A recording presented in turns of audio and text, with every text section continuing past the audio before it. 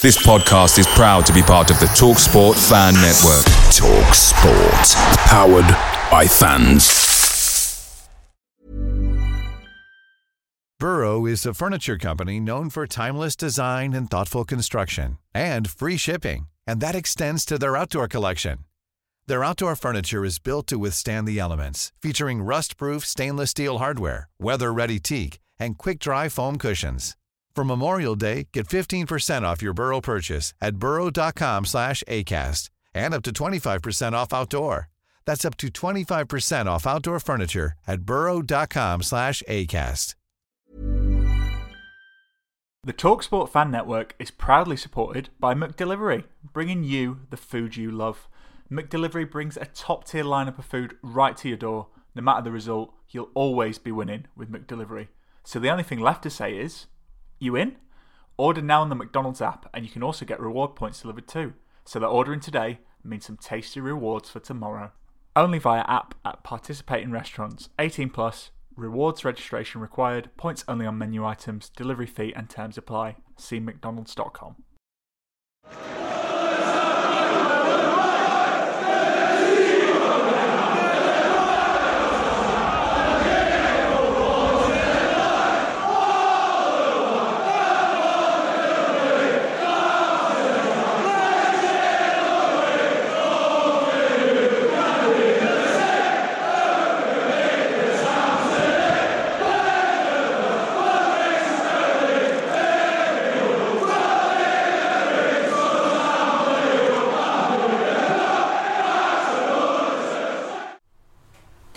Welcome to a special summer episode of the Andy Takes That Chance podcast. I'm Matt, and today I welcome Cowshed Loyal founder Dan Pozza-Porritt and ragtag sing-along Ollie Fisher in regaling the story of the Cowshed Loyal. Good evening, chaps. Good evening, mate. Cheers for that intro, mate. No worries. I was trying to work something nice for you, so that was probably the kindest thing I could think of, Ollie. That's nice. Well, you're on Swan, so that's a good start. Right, so we're here to just talk about the Cowshed Loyal and tell the story from its beginnings, from the very, very start. And 2007-2008 Pozza was probably the very, very start. And as I'm somebody who likes to do his research on these matters, I've gone on to a forum that we all used to frequent called Down at the Mac, and I found a post from a young poster called Pozza on the 5th of May 2008. Would you like to know what it said? I'm going to regret this, but yeah, go on then. A good mate of mine supports York City, and they have a fan group called the Jorvik Reds. They go to great lengths to get the atmosphere going at York games, organise flag days, have loads of banners, arrange special events for away games, etc, etc. I've been with him to a few games and it's been a good laugh and looks good. So nothing embarrassing really there. Ollie's laughing away. But it's just York. What's happened to York, man? There's nothing too bad. But what's quite interesting to see is that it wasn't Dortmund, Galatasaray, Red Star Belgrade, Rangers, PAOK, I can't even say the name, or Napoli that was the inspiration behind the early stuff, but York City. Yeah, strange one really when you think about all the sort of well-established groups that they have out throughout Europe, that York City should be the inspiration really. But no, basically what you said in the post, I've been up to York a few times, and Jorvik Reds were their group, obviously playing down in lower leagues, probably a little bit more freedom than what we might have had at the time, but yeah, they had a group and they used to sort of put on the displays, they had the flags, the banners, a little bit more sort of organised sort of singing and atmosphere, and it were at a time where atmosphere were really low. There were basically nothing. We had the small singing section. The Galfam Groan was famous, wasn't it? It was, yeah. I mean, on field events around about that time probably didn't help matters, but yeah, the atmosphere was dull really. You seem to have little pockets of people around the ground. Like I say, they had a little singing section in the top left hand corner. We used to sit up there, and there were probably no more than maybe 50 to 100 sometimes. Or yeah, you might for your bigger games when you had a decent away following, it used to obviously improve, which things naturally did. So but on the whole it was a pretty dull experience really. So it was just a case of just putting feelers out there back then, in my young naive state and trying to just see if anybody else fancied getting involved.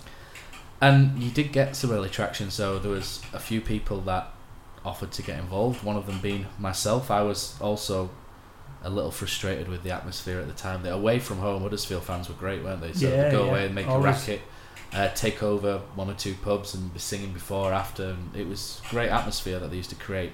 And we always used to think, why can't we do this at home? What stops us from being able to do this at home? And we were later to find out exactly what stopped us from doing this at home. And I'm going to have a little bit more fun in a moment, but I've got another post of yours from down the Mac here as well. Really, haven't? It's like a trial, this, isn't it? So just record this, please, Ollie. And October 13th, 2008. So you can see that how long ago it is since we've started this thing. And another post, and things started to get a bit more serious about this time. So 2008-9 was the time when things started to get a bit more serious, and you've got more traction, if you like, more people wanting to get involved, more people willing to get involved. And your post just mentions that we all know that the atmosphere isn't the best down at the Galfam, like you just said. Everyone seems to have different views about how to get something going, new songs, etc. How would folk feel about a supporters group being set up to try and encourage a better atmosphere at games? And again, you've mentioned York City and what they do, so you're drawing on that experience there. And at that time, you mentioned Crystal Palace, Accrington Stanley, interestingly, Celtic, Newcastle, and a few others. Aberdeen have set up, just around about that time, set up a similar group as well, having similar concerns. And the response that you got at that time was reasonable. The club at the time as well was starting to allow the odd South Stand game behind the goal. I think we'll remember the first time, according to history on here, the first time that we got together as a group was Yeovil at home, under the lights, and there was a rather young Asmir Begovic, I remember, playing out of his skin that day and got man of the match for Yeovil, and Liam Dickinson was taking free kicks, wasn't he, at that point from 20. It was all he could do at that point. But probably got injured as he were doing it. But, yeah.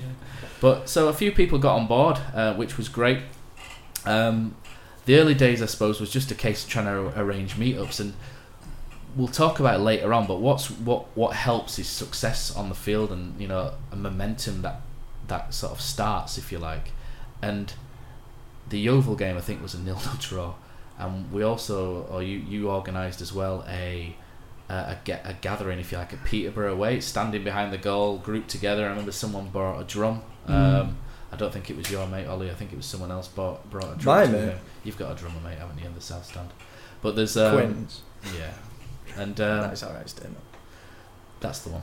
Yeah. And so there's a few, so a few little things. But the game itself is the game which is infamous for Cosy being in the Peterborough end and getting kicked out, not for being a Huddersfield fan in the Peterborough end, but for abusing Stan Ternent in the dugout because of the performance on the field. I didn't know that. Yeah, so we lost 4-0. Chris Laketti got sent off towards the end. Matt Glennon didn't have the best of games, and good day out then. So you can see, we can see why things didn't take off early, because you kind of get together and people go, "Oh, I can't be bothered with that again." And how difficult was it in the early days to just kind of get people get that traction, in that season, and try and get people together, and obviously people have got different ideas as well. How difficult was it to just merge things? I think it was sort of a twofold. The difficulty, as you've sort of gone on there, with regards to what actually happening on the pitch, historically, and even now, probably 95 to 98% of all atmosphere is usually generated when your team's playing well. English fans tend to react in the stands to what's going on the pitch. Chris Lervis just said that, hasn't he, in an interview? Yeah. There's very much a thought of, I'm a supporter, these guys are sort of playing. If they play well, I'll sing and enjoy it, and if they're not, I'll go to the way and sort of get at them, and I've paid my money, I'll voice my opinion. And that's prevalent throughout England as well, isn't it? Yeah, pretty much so, yeah. Like you mentioned, there were a few groups around at that time. Palace, Accrington, Aberdeen, Celtic, Rangers had a small group up there. Blue Order, isn't it? Blue Order, yeah. Good name, Rangers, I like that, yeah. I think probably more Rangers Celtic brought on from experiences in Europe, probably playing out there and seeing what fans were like over there. How York and Accrington got up and running, no idea really, to be honest. But again, lower down leagues, probably a little bit more freedom, maybe one or two people there going on European trips and stuff like that, again seeing what fans are like. So you can see what's going on, and that's where you can see people with their megaphones giving it some kite at the front, and they don't tend to watch the game, do they? They tend to watch the fans more, and they just whip things up. And obviously you place yourself down at the front, but you're not quite at that sort of level yet, are you, no, not at the moment. We still watch the game. We have made an impact. Yeah, it's probably 50-50 at the moment. But yeah, speaking about European fans, like you say, there is a lot of a bloke up front with a megaphone, sort of almost conducting the crowd. Again, not a natural thing for English fans.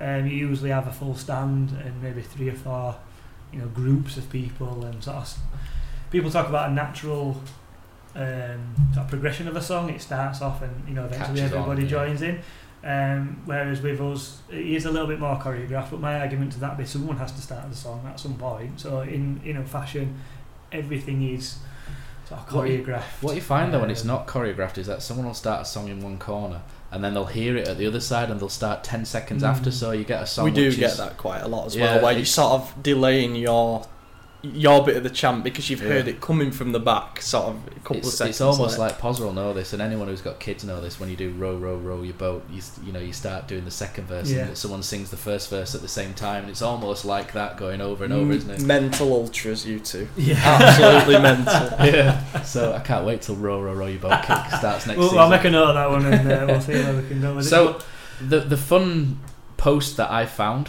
on Down at the Mac from 2008 came to when naming your new group. So most of these are your ideas. One of them is my idea. I'll let you figure out which one it is. And I think it was. I've got the PM somewhere on my old account. Can I guess? Because I don't know this one.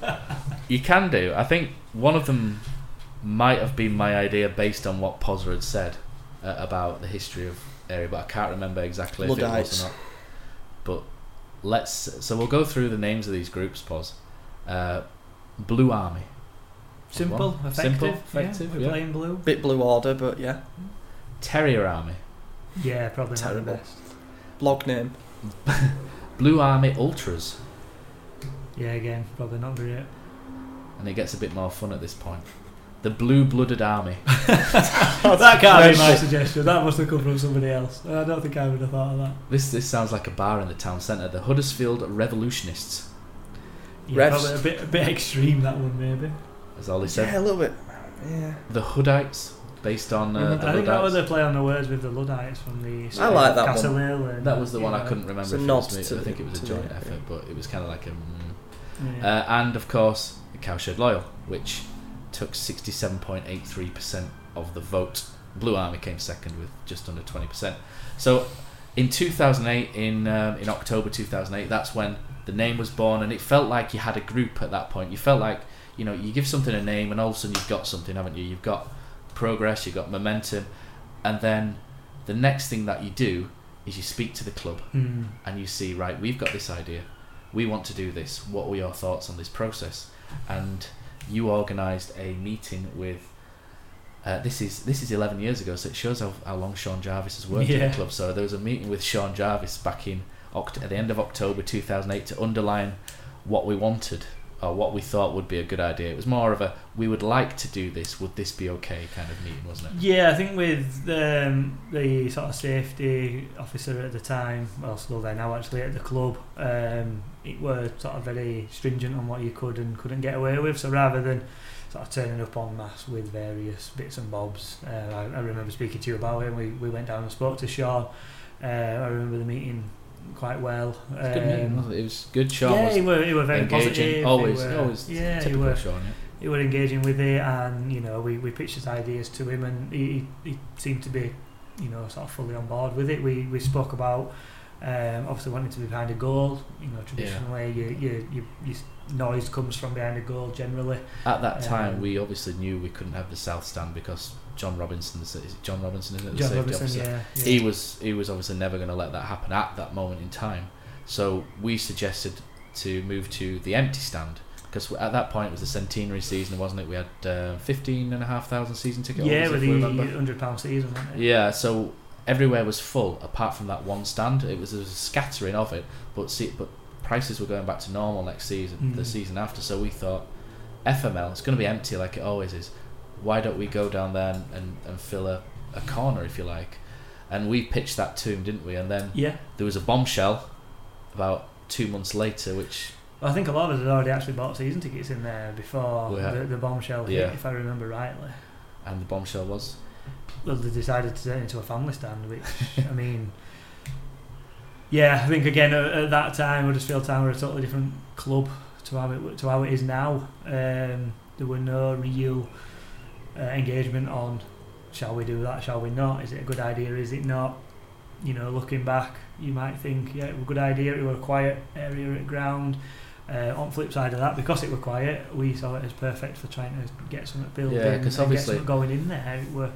It were a blank canvas, and after a discussion with Sean, I know I came away, and probably you as well, thinking, yeah, he's on board, we've got a section, we've got something we can work with, and then all of a sudden it almost felt like the rug were pulled from under us, which were disappointing really, because a lot of work had, as we've mentioned, sort of gone on behind the scenes to pitch the idea to the fans, get people on board, you know, a lot of sort of media interest, shall we say.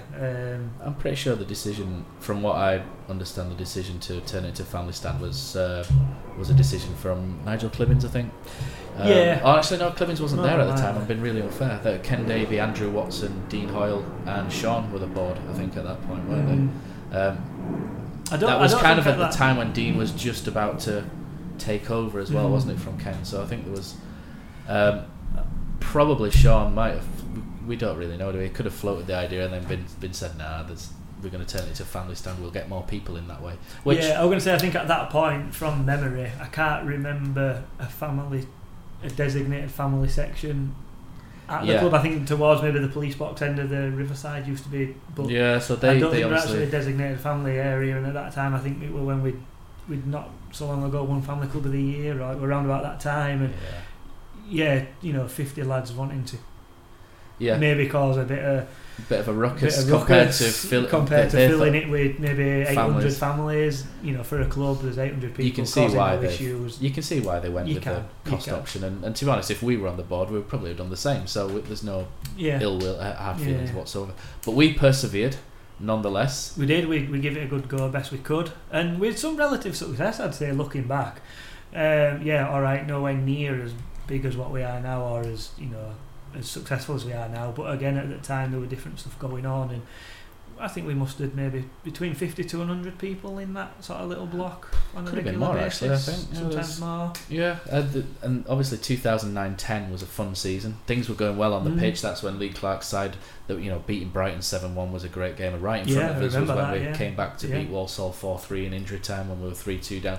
There was a lot going on. Southampton game where Jordan Rhodes' penalty gets saved and then he puts it in right in front of us. There was a lot of there's a lot of good times during that season, and things started to evolve, but as they evolved we had a few issues, didn't we? And we were obviously there for the fun. We were just singing songs. There was no swearing or anything really bad, because we understood we're in a family stand, so we said, okay, we'll behave to the point where we're not going to sing F this, F that. You know, no one wants to hear that, whatever stand you're in, really. And some of the things that I remember having problems with, and Ollie's shaking his head. I'm not shaking my head. So there's some of the things that we ran into. So with setting up a group like that, TIFO is a thing you want to do, flags, banners, etc. We weren't allowed to do that. You brought in one. I think someone brought in a flag once, and you know, as soon as they walked in and set it up, it was, do you have a fire safety certificate for that? From the stewards. And of course you're not going to roll it out of your back pocket and say, there you go, and scroll. You know, you're not going to present that. And so obviously that was taken down. And one thing which I thought was really harsh, but I might have laughed a little bit at the same time because it's my cruel personality, but you spent, I think, 2 or 3 nights putting together little flags and what have you, so to hand out to kids, you know, the family stand, so we could work with other people in the family stand. So you had a load of little flags that you wanted to hand around so they could wave them behind the stand, and they were harshly taken away, Pos. There were, I think, like you say, it were again probably more the safety regime than the club at that absolutely. point. I think once we found out we were going to be a family stand as well, we had to tailor our approach. I do remember chatting to you about it, sort of saying, look, we know we're going to attract attention regardless. Being a family stand, it's going to be even more. Let's sort of curb, the sort of the songs with the swearing, etc. So we went to the corner, didn't we, to try and move away a little bit? Yeah, move towards the left, towards the Kilner as well, because historically Kilner were more the noise, sort of a noisy stand. Yeah, and the families were at the other end. They were tended to be towards the other side, so we sort of positioned ourselves to the left of the goal. But yeah, like I say, it got to a point where you couldn't even stand up. Yeah, you'd stand up and one of them would waving you down, and that you could just be standing up going to the toilet or something, and we tried to. I remember the time we tried to throw toilet. You the brought streamers. those toilet streamers in, and someone whose name will be anonymous on the podcast brought some till roll, I think from work maybe, and threw it up in the air, and it doesn't quite go the same as streamers or toilet paper, does it? And it bounced on the concrete and then went over the advertising hoarding. And he at half time went to get a drink or to the toilet, and one of the stewards followed him and kicked him out for it. And the rules are rules, if you throw stuff on the pitch, you do get kicked out. And I remember John Robinson saying to him that he would be banned for 3 years unless he moved his season ticket to the Kilner. So you could see that they weren't having it. I think they probably went down the line of troublemakers, let's stop it before it gets even started, we'll be overzealous and hopefully these people will go away. And that were very much how I felt personally. A lot of, not just myself, a lot of, like I say, used to get 50, 200, there were a lot of people in there that wanted it to happen, and sometimes you turn up and there were a stood 3 there, or 4 on the aisles and 2 or 3 in front, and it were ridiculous really. Again, you kind of got that feeling that, look, if we cause these guys as much hassle as we can, they'll get bored and go away. Which I always thought everybody was overly polite to them, just so they would see that we're not a bad group of people. We're just trying to. We probably, like we probably went the other way, and sort of curb what ideally we would like to do, just to try and stay there for as long as possible, really, without being turfed out, which I'm sure you'll come on to with your history line. We eventually kind of did. Yeah. So at the end of that season, it was made clear that they didn't really want us there. I don't think the club ever said anything to us directly, did they? I don't think they could have actually stopped it, but it was getting to the point where you could read between whether the it was the club or not. It was the safety team did not want us there, and we were obviously nomads at this point. And there were 3 problems really I found with the Cowshed Loyal at that point, in that the club weren't that interested at the time. I think if we'd have maybe organised another meeting, that's maybe from our point of view, we should have organised more meetings with them. I think so, yeah. And it's probably just a couple of lads and a few others in the sort of early to mid 20s and late teens, just not really understanding what it needs to make a group. And I think because we were all that age, I think it didn't really attract people of other ages to come and join us, apart from Graham, who could open many a supermarket in Cardiff as Jason Mohammed. There's money in there for him, I'm sure.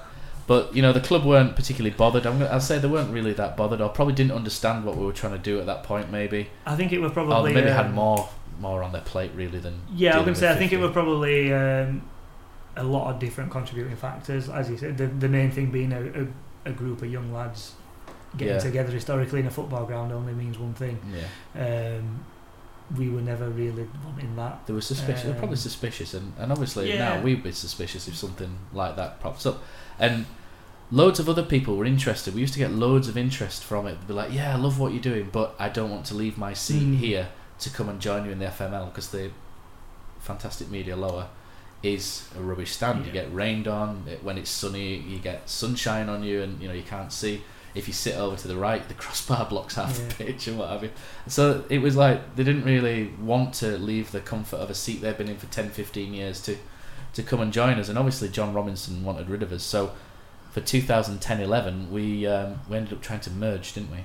Yeah, I think that season we went back to the Kilner back in this. We did, yeah. So we I think as a group, I think 3 or 4 or 5 as a decision decided that, from memory, that the best thing to do would maybe the singing section over there. There's another group here. Try join them together and see if that works. And again, no one really spoke to them, so we just kind of went and almost like sailed over, didn't we, and planted our flag, if you like, and kind of And metaphorical flag, because we weren't allowed real flags in at that point. So again, that caused issues as well, didn't it? Because all of a sudden there's a singing section who've been leading bits and bats at the top end of the Kilner Bank, and all of a sudden they've got people 20 rows in front of them trying to sing and start songs, and they're like, what are they doing? This is our thing here.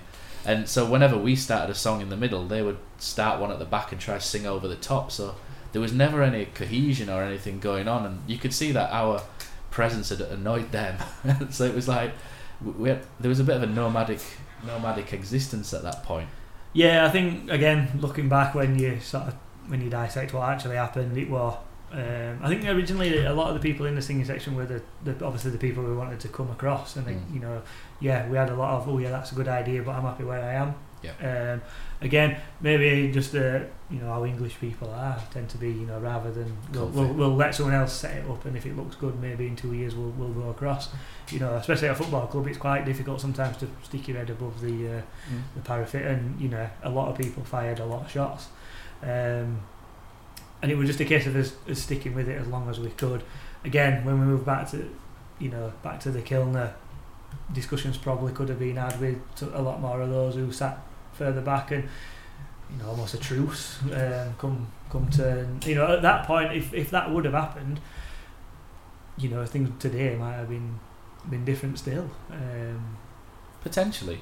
But at this point now, from the Cowshed Loyal almost went into maybe a bit of a coma, didn't it, over the next couple of seasons? It was always there, to be fair. Yeah, it was there, but it was kind of like you wouldn't know. You were just now it was just blokes in seats in a stadium rather than trying to do anything. Yeah, it kind of had it beaten out of us almost, and then at this point I went and sat at the other side. You jumped ship as well. Yeah, I did. Yeah, so I left it before it got good. So it got good because maybe that's why it got good. Yeah, the common denominator, mate, was you. So I was bringing it down.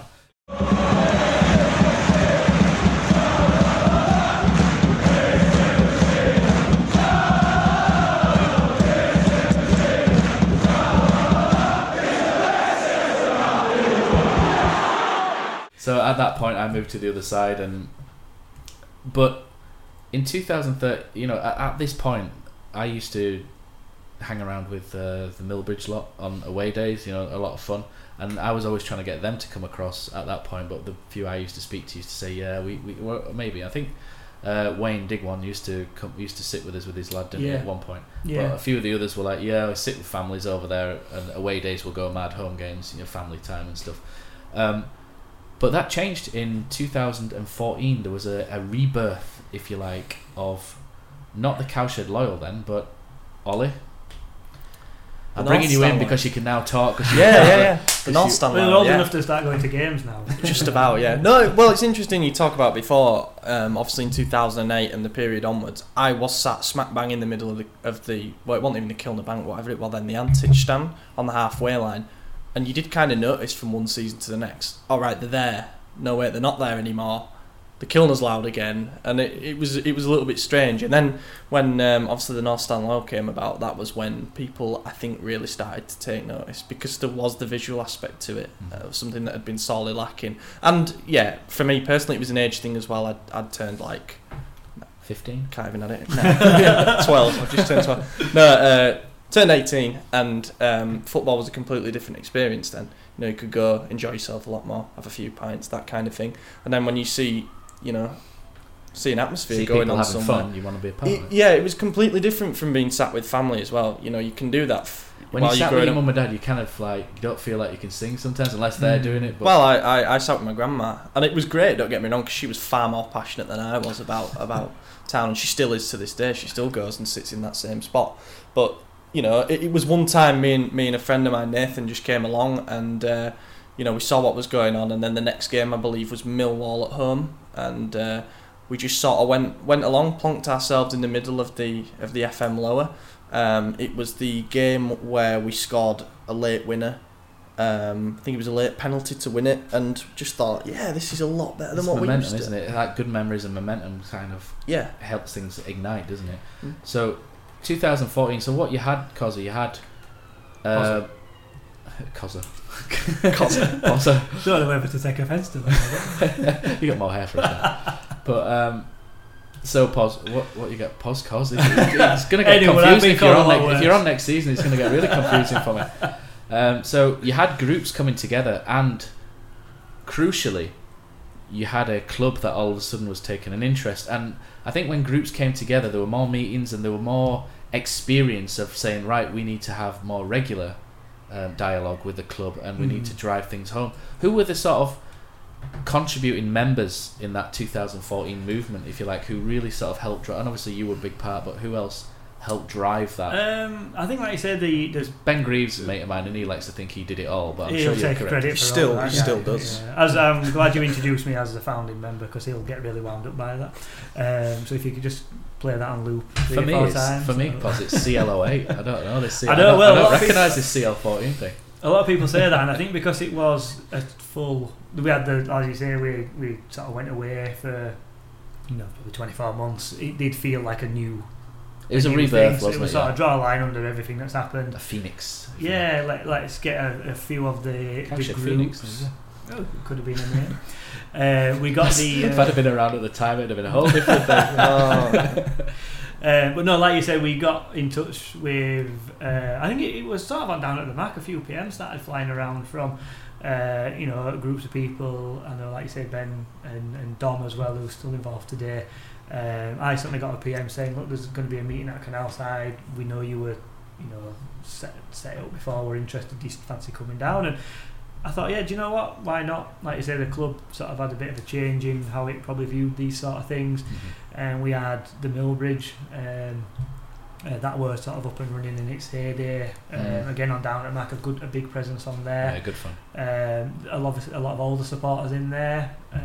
That's what you need. Whereas instead of just one group of 18 to 24-year-olds, all of a sudden you've got a spread, haven't you? Yeah. And I think what happens there is, say for example, we're now in our 30s, and if we see, like at away games, if we see a load of 18-year-olds in a corner singing, having fun, we just go, we're going to go over here. Whereas if you see a mix and a spread, you're more likely to kind of go and join in, aren't you? I think that's what it was, yeah. Like you said, a bigger sort of pool of fans. You tend to, like you say, yobbos in corner, well, not going over there. Bigger pool of fans with different ages, different experiences. Hollywood. Were maybe a little bit more appealing to the club.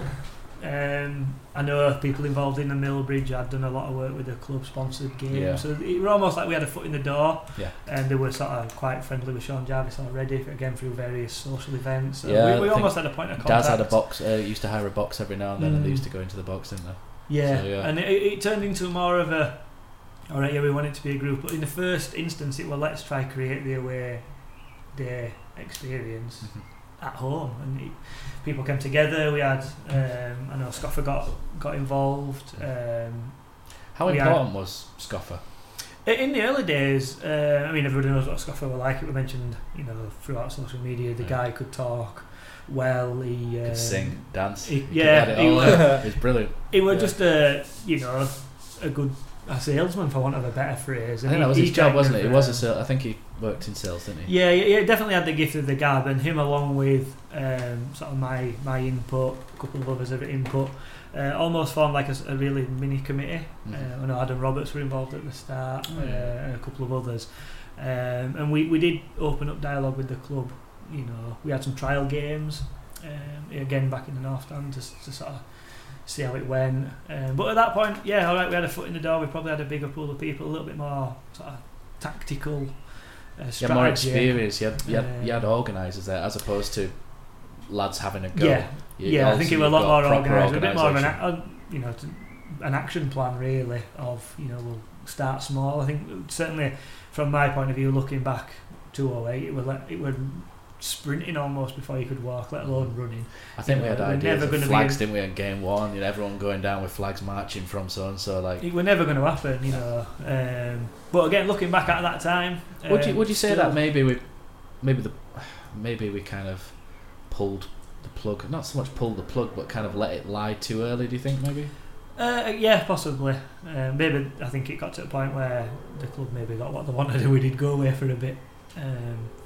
Fair play. It's kind of a different era. Like I said, we've drawn the line under that, and we sort of re-emerged as a new group with a bit more of a better plan.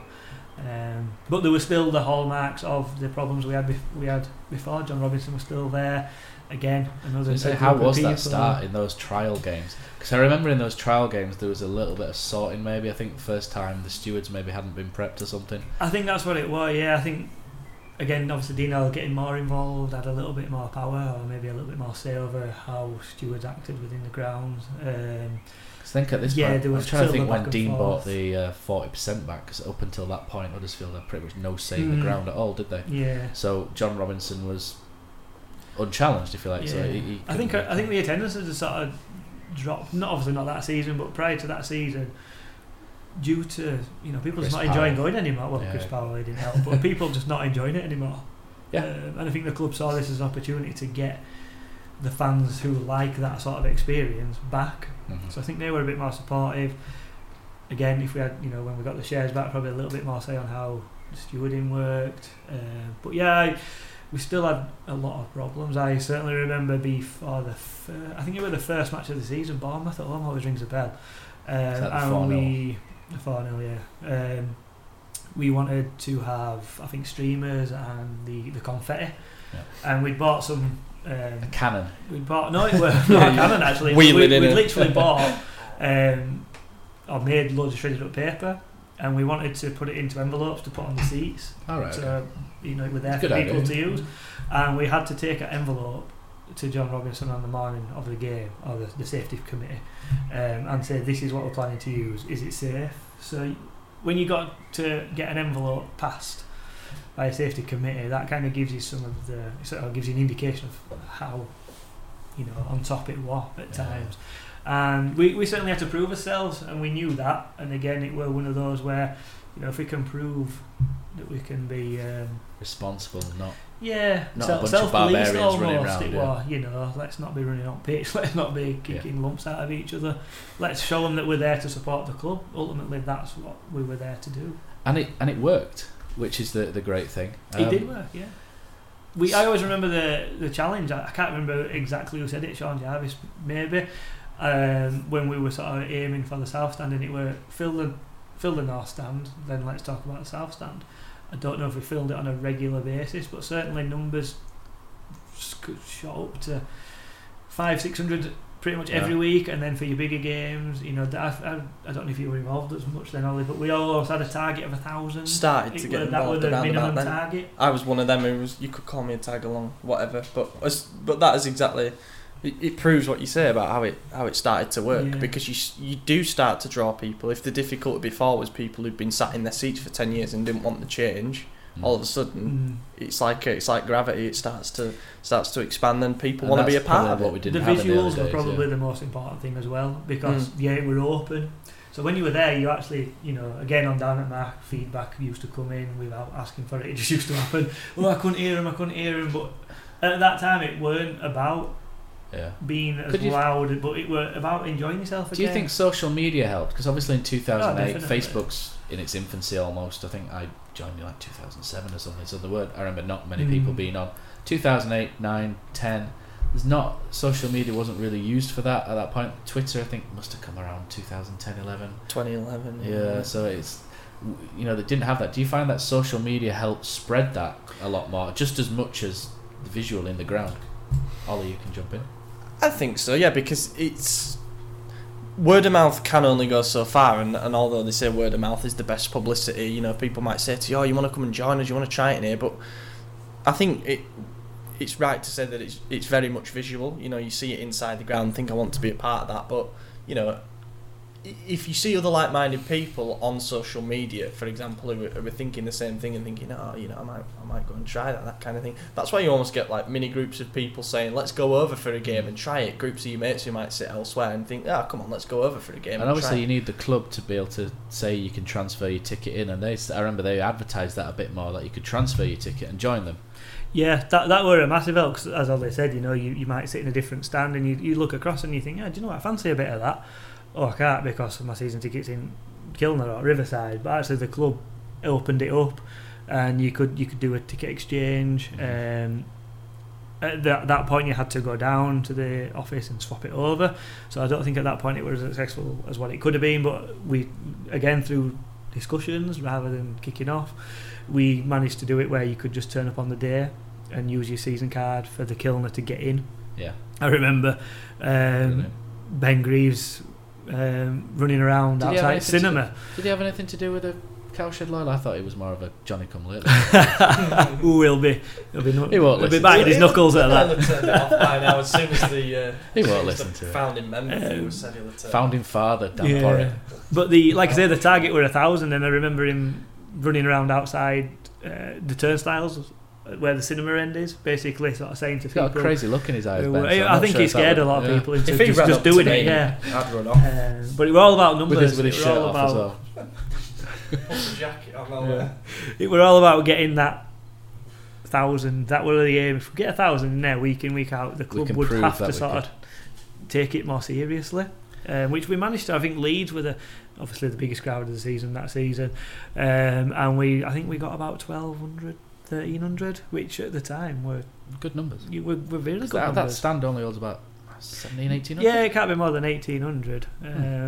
And even in our promotion season, you look back and what's really good is that it's on Football Gold or something already, isn't it? Championship Gold or Leeds. And you look back and Heffler scores the winner, and they've still got that away end but they've still got half of it covered with advertising and stuff. So you can see, so that shows that the numbers are good, for that stand.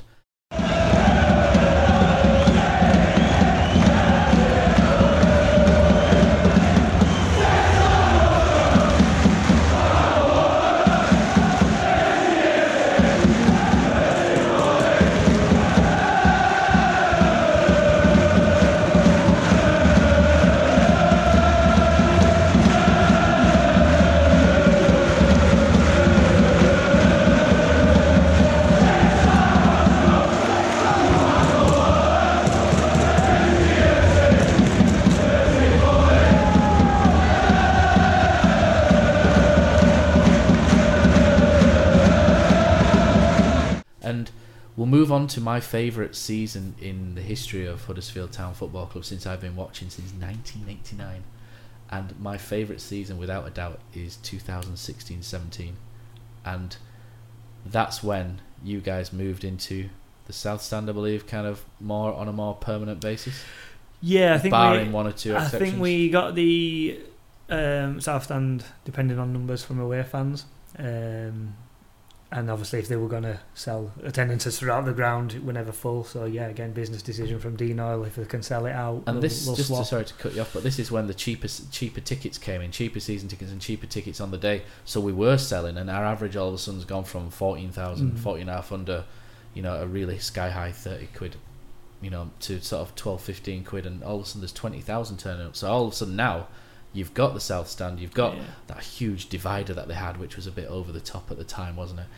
But now all of a sudden you've got the South Stand. I think they moved it depending on how many away fans. But yeah, it used to move back and forth. Yeah. But can you say who were the main protagonists, if you like, in getting that South Stand? Who were the ones who drove that? Because I remember John Robinson being incredibly against that. Yeah. Not to demonise John Robinson too much, but I'm sure he was a nice guy. Apparently so, but he takes his job safety seriously, so fair play. But who are the main people who went to speak to him and really drive that? There's a couple of names that I apparently did. David Schofield at Scoffer was one of the keys, and obviously he can speak to people. He's, like you say, he's very gifted in the way he talks to people and makes people feel. Away days, whatever, were always better when Scoffer was there, because he was such a good laugh, and the whole atmosphere changes because everything's a laugh all of a sudden, everything's fun. And him and a couple of others have gone to speak to John Robinson and obviously charmed him a little bit. And all of a sudden we've got the South Stand, but I also understand that David Wagner was quite keen for us to have it as well, Ollie. Yeah, I think it was massive. It was one of those where I think all the stars kind of aligned in our favour. Is that a book for someone? It's a song, innit? Take that. 3 stars aligned, something like that. Yeah. Obviously Wagner's come in. Was Dortmund's reserve team coach. He's very much used to atmospheres in Germany, continental Europe kind of thing. And I think he'd obviously been told a little bit about what we were doing, and he was not going to be against it, was he? So if anything, he was for it, and the idea of being able to create a proper home end for us, even if it was only half of that stand, was something that he was obviously going to fully get behind, because it allowed people to properly invest in this vision that he had, and that was to make the fans and the club the closest it's ever been. And ultimately he succeeded in that with the help of Dean Oil. What were the numbers like early, Pos? Because we've seen some early pictures with the tifo and the flags, and it looks great. You know, what you've got looks really good. But what were the numbers like? Because I think initially you had a couple of not massive take-ups, if you like, but you look at the start of the season, or the start of when perhaps you got the South Stand, it might have been at the end of the previous season, to the end of that season where it's absolutely packed, and, you know, season ticket, you know, there's probably a waiting list, I would imagine, for season tickets in there. What was the difference there? Would you say it was more sort of the momentum on the field as much as anything, or? Again, as Ollie sort of said, I think a lot of things coming together. The first few games, I think we had obviously, if you picture in your mind whilst you're listening, the South Stand has a sort of thinner block right towards the end of the Kilner, and then like what I'd class as a main block. We used to sort of get those two originally. We used to fill the main block pretty well and back end of the smaller block, so almost like a sort of triangle effect. Numbers wise, again 1,000-ish. But I think we were given a lot more freedom. You've mentioned people actually going to speak to the club. What people don't always appreciate with the Cowshed Loyal is how much work goes on behind the scenes.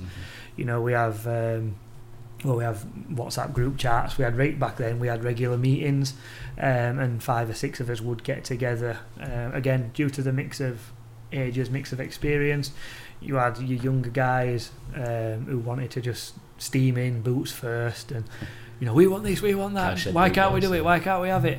You mentioned, you know, obviously Scoffel were involved, Graham as well were involved back then, Jason, and they were the more sort of the father figures, the calming influence of, right, the old man. We've listened to what we want. We'll pitch that to the club in a bit more of a, inverted commas, sensible way than what you guys probably would be able to. I think that's probably what we needed in the early days as well, isn't it? Exactly. Sort of those kind of people around, and that's really good to hear. So 2016-17, like I say, was my favourite season, not only for what happened on the pitch, but what happens off of it, in that everything came together. Like Ollie, you've said stars aligned, which is probably a reasonably good description.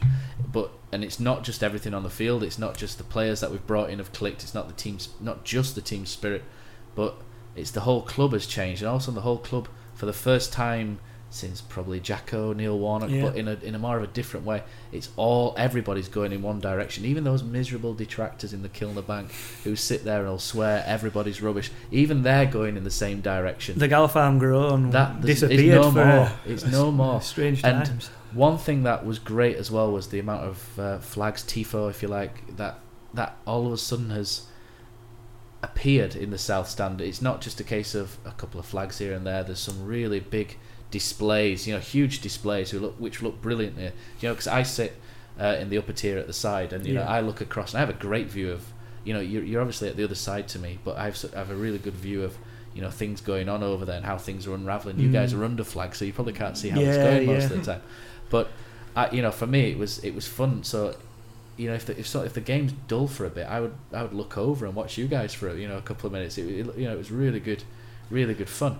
And what, Ollie, I think you're both involved in this, but how long does it take to create something like those tifos that you've got? And do you need an artist maybe? Do you need, like, a lot of them are painted, aren't they? And we fire retardant, etc. What goes on to make something like that? all the material that we use is obviously basically fire certificate worthy, or whatever you want to call it. In terms of the actual planning process, it can take quite a while to actually nail down a concept. So, you know, we do often bounce ideas around in the chats that we have about concepts for displays, and then we sort of see if it's what the majority of the group want. Then we can start to look at either designing it ourselves, or in recent displays for the bigger ones, we've had help from others who've been you know, happy to step forward and give it a go. People who are far more qualified with these design programs than what we are.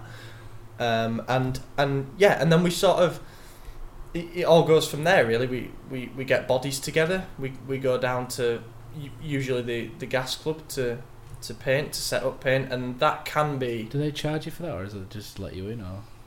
No, they've been Get really the bar good open and stuff. And that's exactly it. On a Saturday we go down there, as a group. Most of us go down there before kick-off and have a few pints, and they've been really good with us as well in terms of letting us set up a merchandise stall. So if people want to come and buy our stickers and t-shirts and stuff like that, or just come and say hello and say that they want to get more involved or whatever, that's where we are. The Gas Club have been fantastic with us. Just on that, will that be there next season? So if people Yeah. listening to this saying, I wouldn't mind one of those scarves that you guys have, are they going to be there in the... Yeah, Gas if you come Club through the front, main door, we're always in the back right corner, Okay. on the right hand side of where the projector screen is. We normally have a table set up there with all our merchandise. So the opposite to where the bar is, essentially. Yeah, opposite Yes. corner to Yeah. where the bar is, and that'll be there next season. Yeah, the Gas Club have been really, really good with us. They've let us at first use the space downstairs where the stage is and stuff like that. Okay. And yeah, we used to use the projector to obviously project onto the material and do it like that. And then now we've sort of moved to the upstairs because it's a bigger, more uninterrupted space. There's not the pillars that you have, so it's a bit more floor space for us.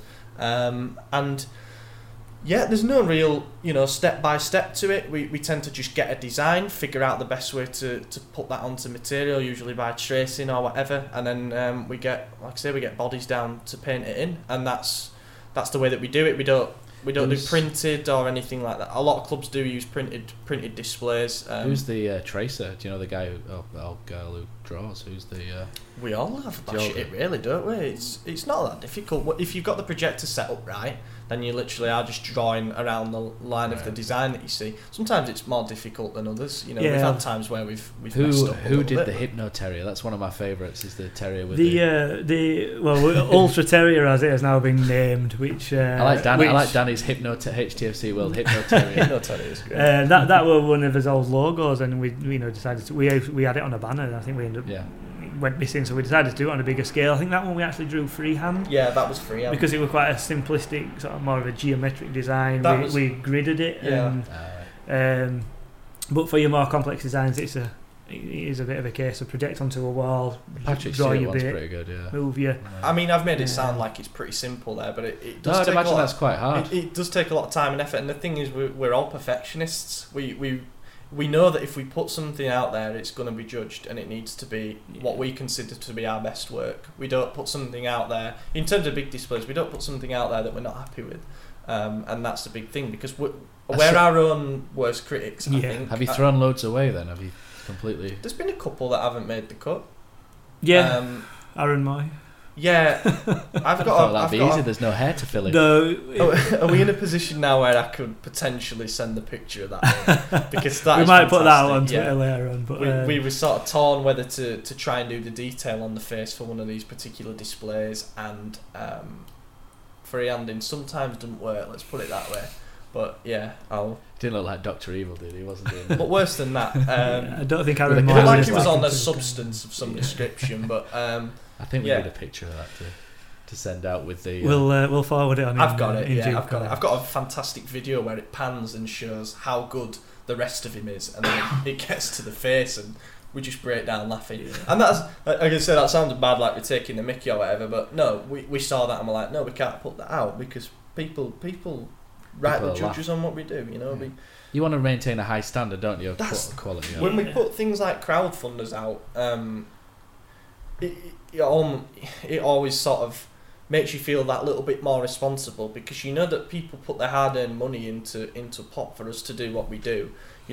Town fans who like us are so dedicated to the club, and that just sort of ups the pressure a little bit more to just do things that we, like I say, we are convinced is our best work.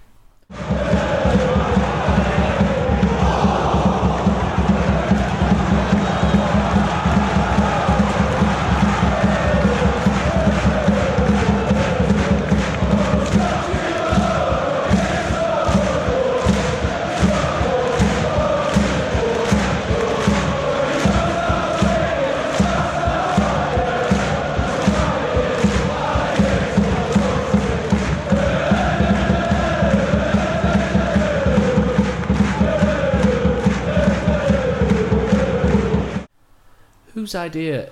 Because during 2016-17, one thing that appears, and Pozza, you're on it every time without fail because you're at the front, are the GoPros at the front. So whose idea was it to do the GoPros? Because some of those are great. Do you know where the club cut them through and show the singing and what have you? I think that were probably the group started those up. You know, we wanted, again, social media. Let's get more people involved. Let's try advertise what a good sort of atmosphere we have, not just for the group but for town in general. You know, let's get fans involved. I know certainly the club, a lot of their things now are come and be a part of the atmosphere. You know, certainly from Championship and 2 seasons in Premier League, we've got a bit of a reputation of having a good atmosphere. Yeah, all right. On last season, things on the pitch didn't help anybody. Again, as I said, we are overly critical. I'm sure you'll come on to it, but the message that we put out towards back end of last season was almost us holding his hands up and saying, look, yeah, we have been poor this season, we want to improve. Let's jump onto it then. So you mentioned there 2017-18, there must have been 10, 11, 12 sets of fans from other clubs came, and those that came to the stadium then went away saying this is the best home atmosphere in the Premier League. And how did that make you feel? Because they're obviously responding to what's you're doing over in the corner. And, you know, Crystal Palace have got this reputation of, you know, we went to Crystal Palace 3-0, we never heard a peep from them. And the Crystal Palace have got this reputation, Liverpool have got this reputation which, apart from European nights, I think is completely undeserved. Others, Newcastle have got a reputation, but all I heard was boos up there. And there's a few clubs who've got reputations, and a few are quite fierce with it as well. How did that make you feel that the majority of the Premier League fans that were coming to the ground were actually saying this is the best place to be, you know, to listen to football fans on a Saturday or Sunday? Proud without a doubt, because it's something that you've helped create, obviously, with the help of all the fans who come in and make it what it is. I think from a group perspective, we've always drawn inspiration, and we're not really shy of that necessarily. And we'd always looked up to groups like Palace, who we thought were sort of 5 years ahead, maybe a little bit more of where we were at that point. And then all of a sudden, in that 2017-18 season, it was like, oh, forget that. We've kind caught of up to them. A bit, yeah. We've caught up to them, if not overtaken them. All of a sudden, people were coming and saying we were the best atmosphere that they'd experienced in the Premier League. It does make you feel proud, and ultimately it feeds into the momentum. It feeds into this idea that I think, you know, from a singing, chanting point of view, if your block's full, if the games are going well, as for the large part of that season, you know, we were in games and stuff like that's great. But as you were alluding to earlier, from where you sit and from where 3/4 of the ground sit, I think 80% of what we do is visual. So if people are seeing, you know, the volume of flags is increasing, the spread of the flags is increasing. People are allowed to stand. As we always refer to this core that we have, who sort of stand at the front of the black t-shirts. Yeah, and we all tend to apart from Ben Greaves, who doesn't wear a t-shirt. Yeah, there's a few who go top, especially when we win. But yeah, giving Ben loads of stick on this, but we do like Ben.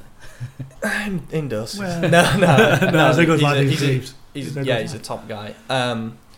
So yeah, we refer to this core that we have, where obviously it's a group of us, and we sort of tend to dress the same way or whatever.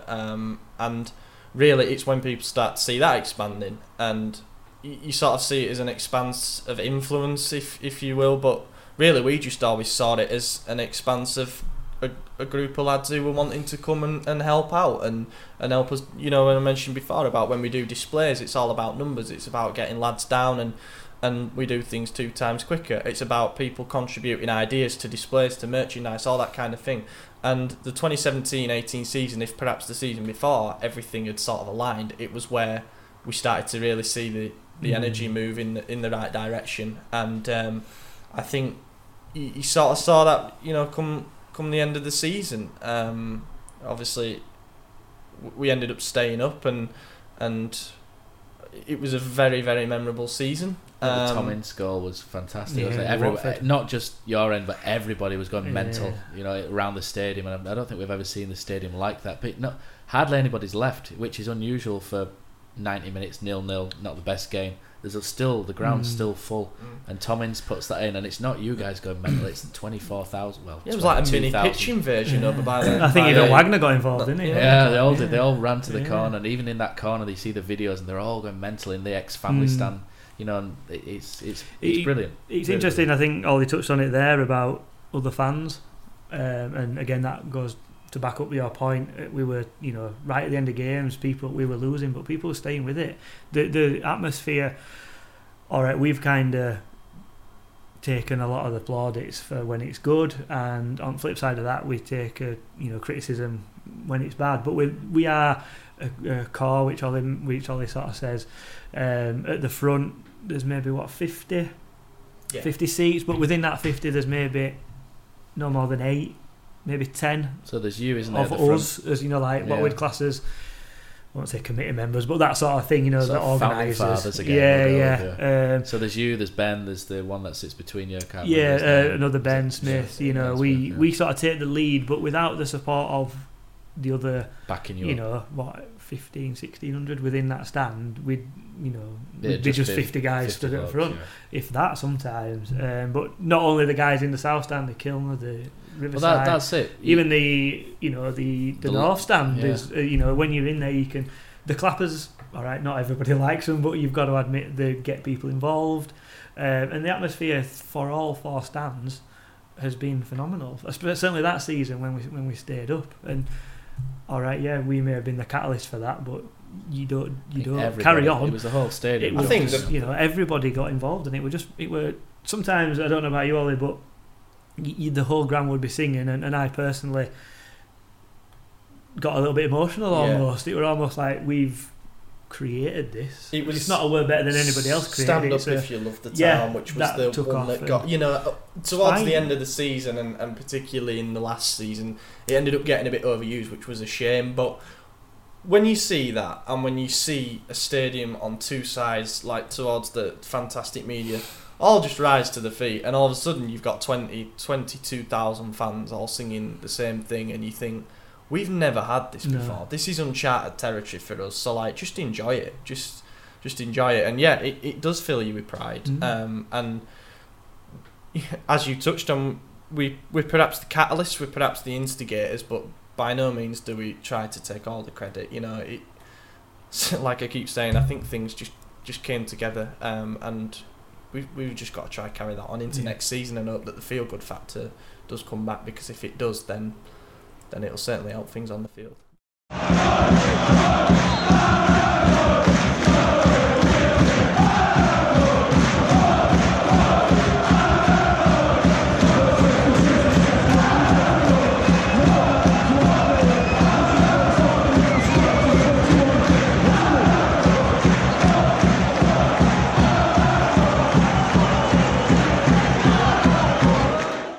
I'll bring in my first tweet as well, because we've got some Twitter questions at the end as well, but this fit into the agenda, if you like. So HTAFC Dreams has sent a message about 2018-19. I thought Cozzy's better than me with the stats of last season, with 3 wins. How many goals? 15, 16 not goals? More than 20. You scored a goal? Hardly any. Well, about 3 of them were at home, but we hardly scored at home. I think any atmosphere in any country would have suffered at this point. You guys felt your standards slipped. I, from watching it, thought that you did well to keep it going to a level, or the whole and it's not just you guys. The one, the Kilner bank to the side, and in where I sit, the upper tier, there's the far corner. They get involved sometimes, in the lower tier. The used to call it the jungle back in the day.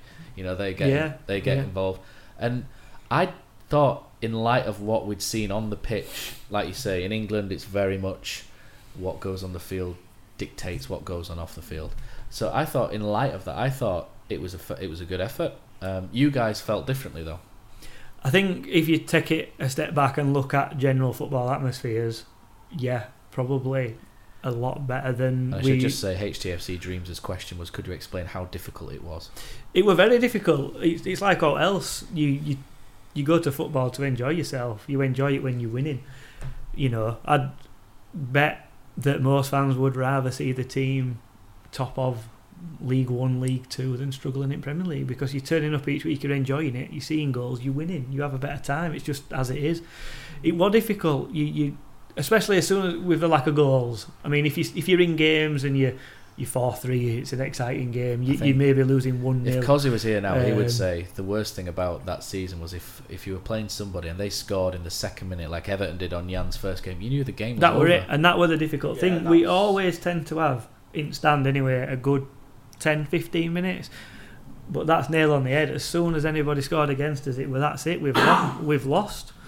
So it was really difficult to try and bounce back from that. All right, yeah, you might have a spelling game where you're on top and you get a little bit of momentum that way. But it's hard even then. I mean, the nicest word that I could use to describe English crowds in general is reactionary. So, like you say, it's accurate. Yeah, if things are going well on the field, they'll happily get behind you. Even if the score's 0-0, even if it's been a poor game, if you start to push a little bit, they'll get behind you. But if you concede a goal in the first 15 minutes, as we did so often, it kills the vibe of the rest of the ground. But the principle that we've always had is that it shouldn't kill our, we should keep going regardless. From the formation of the group, when, it was Yeovil Town and we drew 0-0 on a Tuesday night, to where we are now, we're playing, Man United at home, and we've just gone to go down. CL08 there on your t-shirts. Phoenix, isn't it? Yeah, Phoenix. But yeah, I've completely lost my train of thought. Sorry, I do that. I do that. But yeah, it's difficult when you can concede an early goal, but we always thought we've got to carry on regardless, because that's what we're going to be judged on. And it's no good having a sort of silent 30 minutes and then we score a goal out of nowhere, and then you look like hypocrites, don't you? Exactly. That's it. And we have enough of a repertoire of songs and stuff to try and keep people going.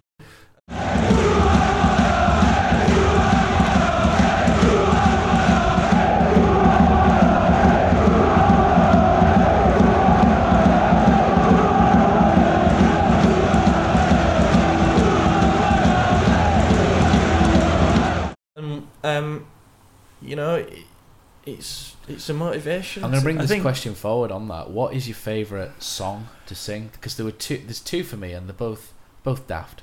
But the old classics, those were the days. Smile a While, not really counting those, sort of traditional, But what are your, give us a H, nothing like that. But what are your favourite sort of songs that you sing? There were two for me in 2017-18 and I think we sung the other one in 16-17 as well, away once or twice, but it didn't really take off. But there were two songs for me in 17-18 which I used to stop watching the game and watch you guys, because it looked like a lot of fun in there when you were doing it. But what are your favourite songs that you do, or have done, or even have done? This Mother's Day, celebrate the extraordinary women in your life with a heartfelt gift from Blue Nile. Whether it's for your mom, a mother figure, or yourself as a mom, find that perfect piece to express your love and appreciation. Explore Blue Nile's exquisite pearls and mesmerizing gemstones that she's sure to love. Enjoy fast shipping options like guaranteed free shipping and returns. Make this Mother's Day unforgettable with a piece from Blue Nile. Right now, get up to 50% off at BlueNile.com. That's BlueNile.com. Cozzy, what's your favourite away day? Matt, it's got to be the City Ground at Nottingham. Just old school stadium, you're right near the pitch, great atmosphere. But there's nothing like playing at home. The same goes for McDonald's. Maximise your home ground advantage with McDelivery. You win? Order now on the McDonald's app. At participating restaurants, 18 plus, serving times, delivery fee and terms apply. See mcdonalds.com. The last sort of 3 years. Mine, we sung this a lot during the promotion season for obvious reasons, but was When Huddersfield Town Go Up Again, because you do that and then you get to the bit and everybody's sort of jumping up Gary and down Roberts going, song for the Cowshed Loyal. Yeah, and that was Torres. Because again, it comes back to this thing of it being visual. People are watching us from other stands and seeing a group of 20 lads going absolutely berserk at the front of the stand and thinking, what the hell are they doing? But for us, we were having the time of our lives. It was mint. This is everything that being a football fan was meant to be. And that was and away days as well. If the whole thing's about sort of recreating the rowdiness of away days. It was a Millbridge classic, is that, when Huddersfield Town? Yeah, they used to do it on the bus. Yeah, Dig One started it, I think. Just out of interest. But yeah, that's a good one. Pos? I quite like the old Ian Dunn rewritten for Aaron Moy. He's got Do no you like we don't the care. Oasis version? I think, Ollie, you know the Oasis version, don't you? Yeah, it's the good. Aaron Moy I'm one. not going to sing it. But You're the new Cozzy, or the Posy. It's Daniel Posy. I think it's a funny one of his songs. though, half the because- world away for half those the who world don't away, know. Yeah. You can, as you all know, Matt, we've discussed before we came on air, some of the songs that we used to pen. You can write a song in your mind and think, do you know what, that's going to take Like off. Jim Spencer. Like the old Jim Spencer. Maybe you could give everyone a rendition of that, maybe I don't one know. day if people are looking. And you have it in your mind and you think, do you know what, that is a good song. And you try it out and it don't click. What was it? Well, one good example, I think, one you Ollie, can go on. One good example, I think, where it's the opposite. It sounds, you say it in your head and it sounds dreadful, but all of a sudden everybody's doing it and you think this sounds great. Was in the World Cup last year with the Atomic Kitten with Gareth Southgate. That when you, I think you sent me the lyrics to it and I think I'd heard it. I'm like, what are the lyrics that they're singing? I was like, sung it in my head. I was like, that's absolutely horrendous. Yeah. And then I saw a couple of thousand people singing it. I'm thinking, do you know what? I actually quite like that now. Yeah. There's stuff that has taken off that really has sort of been a little bit of a joke. Almost like the Callan Grant one. He's electric signing from that one was kind of just a bit of a people aren't gonna. I always find catchy tunes, memorable catchy tunes. The tune is definitely than, like when he tried to do the Steve Mounier one at the start of last season, which was the no, hey Steve Mounier one. That never. It never took off, did it? Because that was Smithy was wanting that to be HTFC instead of Steve Mounier, and I kind of hijacked it out of nowhere. I was like, no, singing Steve Mounier, and I probably should take the voice. I mean, a perfect example of that were the Hefele. Yeah. The Hefele song were again Aston Villa a bit away, of a daft group joke, in a group chat. Oh, why don't we sing this for Hefele on paper? Why? It sounds ridiculous. Actually, in stand, the song at the time were in the charts. Do you remember how that originated? Took off. It wasn't a group of sort of 3 lads who were on a lads' holiday that summer in Spain or something, and they filmed themselves in a nightclub singing it. And we thought, that's quite funny. And it kind of went semi-viral among town Twitter. But next thing you know, you've got lads who are singing it all over. That was just it's momentum, isn't it? Because he comes on at Aston Villa. He's not starting. He comes on at Aston Villa. The ball whacks him in. People say his backside. It was more the rib cage, but and then goes in the net and he's flying in front of you, doing his claw and whatever. And then all of a sudden there's this new song going, and it's good memories like that help to push it on as well. Funny you say that. The Christopher Schindler, the best defender in the world. I remember Martin Margetson for that. That's just about my time. I remember getting up to sing it. I thought, it would be a good song this, and I got up to sing it, and I think he scored from a corner within 2 or 3 minutes of it starting, and it had kind of just sort of got going a little bit. Then he scored, and it were almost then. The momentum. Everybody knew it. Everyone was singing it. Do you remember the job done? Do you remember the Tommy Smith? Tommy Smith again. We just a nothing chant. I think it was probably due to boredom or something. Me and Dan Nettleton just started singing, Tom, under our breath, like Tommy, and then next thing you know, there's about 10 lads around doing it, and then 5 minutes later, the whole stand's singing it. And I'll tell you a story about that. I think it was the old Rivals down at the Mac. I used to say it because Man United did that for Andy Cole. Initially, it's Crocodile Rock, isn't it? Elton John. And I said on there, why don't we do this for Barry Horn? And I tried to start it in the jungly bit, and no one was really giving it any sort of thing. And I thought, all right, I'll sit down. And then I went to Bournemouth away, and there's Barnsley away, and I think it probably that 4-2 beating that we took with the Millennium shirt on, petrol green and whatever.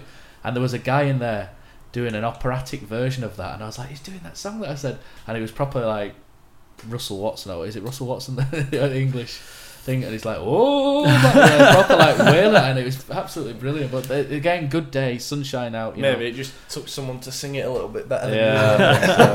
Where's Cozzy when you need him? Yeah, the songs are obviously the most important thing. The noise, the colour, and the banners for me are secondary. If you can nail down noise, you're 80% there for me. And songs are a big part of it, and I think sometimes we maybe rush the songs next season, and aim is maybe to slow them down and go through them a little bit slower. That's a question later, is that? So we'll come to that. If things aren't particularly going well with we do have a tendency to occasionally perhaps bin him off a little bit too soon, whereas sometimes you are just waiting for that reactionary moment, like you said with the Schindler chant, if he scores or whatever.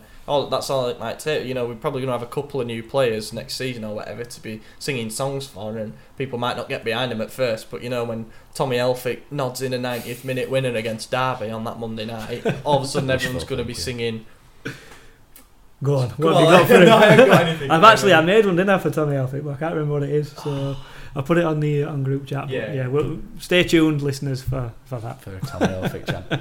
My favourite two chants of that season were Scott Malone, which was taken from That Fulham. was just a blatant which was robbery. taken from, it was a blatant robbery from Fulham, and they robbed it from Celtic. Yeah. And another one which I think eventually was robbed from Celtic was The Last Christmas. Yeah, that were a good one. That But was- very seasonal. Yeah. Can't really sing that in That's July. what I mean. I think it started in 16-17 away at Sheff Wednesday, I think, Ollie. I think we might have had that one before Celtic, you know, because they started singing it about Brendan Rodgers, and he's not been there. He wasn't there before Wagner, was he? And we sung that about Wagner over that first Christmas, I'm sure. Yeah, Sheff. Because it's so obvious, isn't it? You know, but Yeah. it was Sheff Wednesday. Yeah, I'm fairly sure it was Yeah. Sheff Wednesday.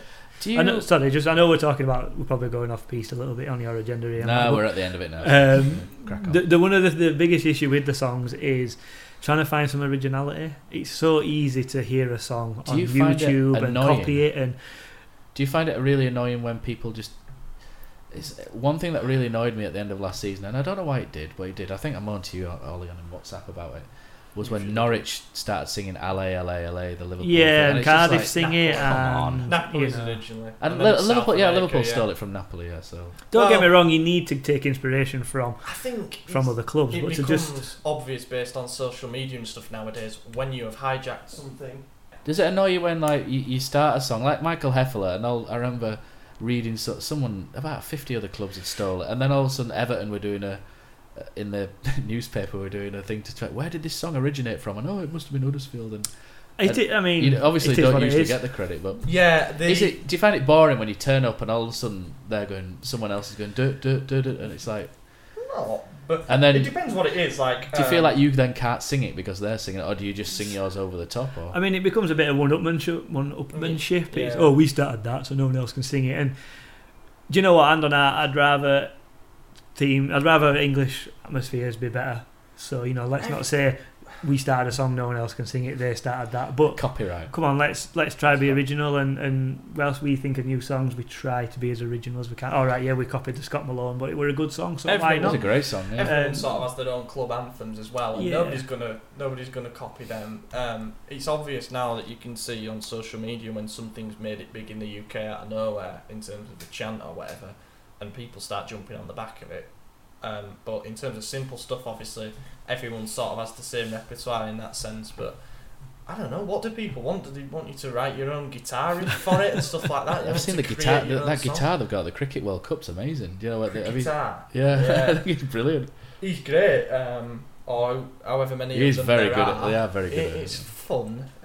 You can't see that happening next season. Cricketer and clappers, can you? It's one of Not those. football. That'd be a bit bizarre, but yeah. It's funny though, the fan zone, the club are looking It'd be good in the fan zone. to get up. I mean, it would be nice to maybe for the club to ask us and have some input into that, because I know certainly at Liverpool, you probably saw before the Champions League final, they had a fan zone out there, and the bloke were playing the song on the guitar, and they have that pre-match, post-match where they are. Yeah, I've seen it. That. Just helps to spread the word and the songs, because sometimes it is hard to get a song going because you have to persist. It's hard to spread a song between within 2,000 especially people. if you're like Ollie said, you go have 4 or 5 pints before a game and someone starts singing and you're like, what's that? Exactly. Yeah. I mean, sometimes obviously facing backwards, sometimes you can see people almost. Like you do that thing. If you look a bit closer, you can hear better. Obviously, Kind of like mouth.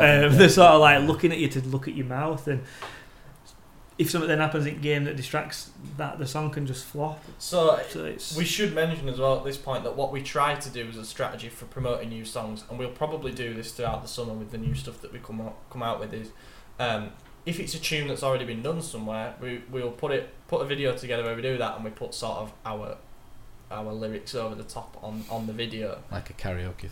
pretty much like I didn't want to say it, but like a karaoke.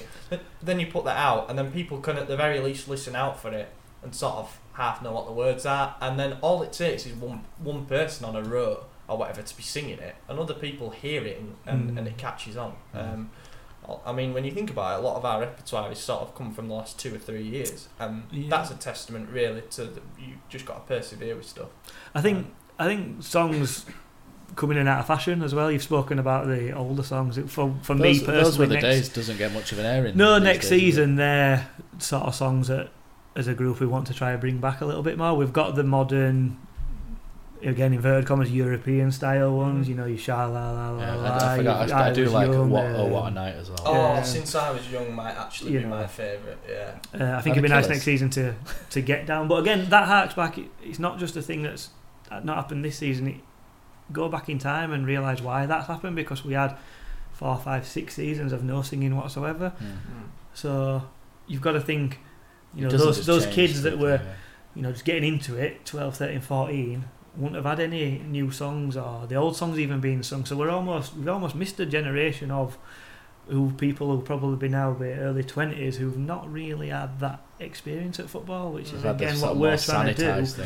You know, we have a section just to the left of us of kids of, you know, sort of early teens, and they're the kind of the people that we need to influence, because, you know, let's be honest, no one's getting any younger. I won't reveal my age on tape, but 30, I don't want to be doing this in another 10 years, you know. The thing is, obviously, you need people to carry it on. The core that we talk about, it can get pretty rowdy in there, but what you hope is that the kids that are of an age where they can see it and they want to be a part of it and they can be influenced, eventually they make their way over. And there's certainly enough at that age that sort of stand around and certainly sing along. Who you think, well, give it 3 or 4 years and they'll want to be part of the core part of the block that we have. I think as a teenager you like to do that, don't you? You like to stand there and you like to have a laugh, don't you? And then eventually you kind of slowly sneaking it back, and before you know it, that's I mean, even this season we've managed to increase numbers.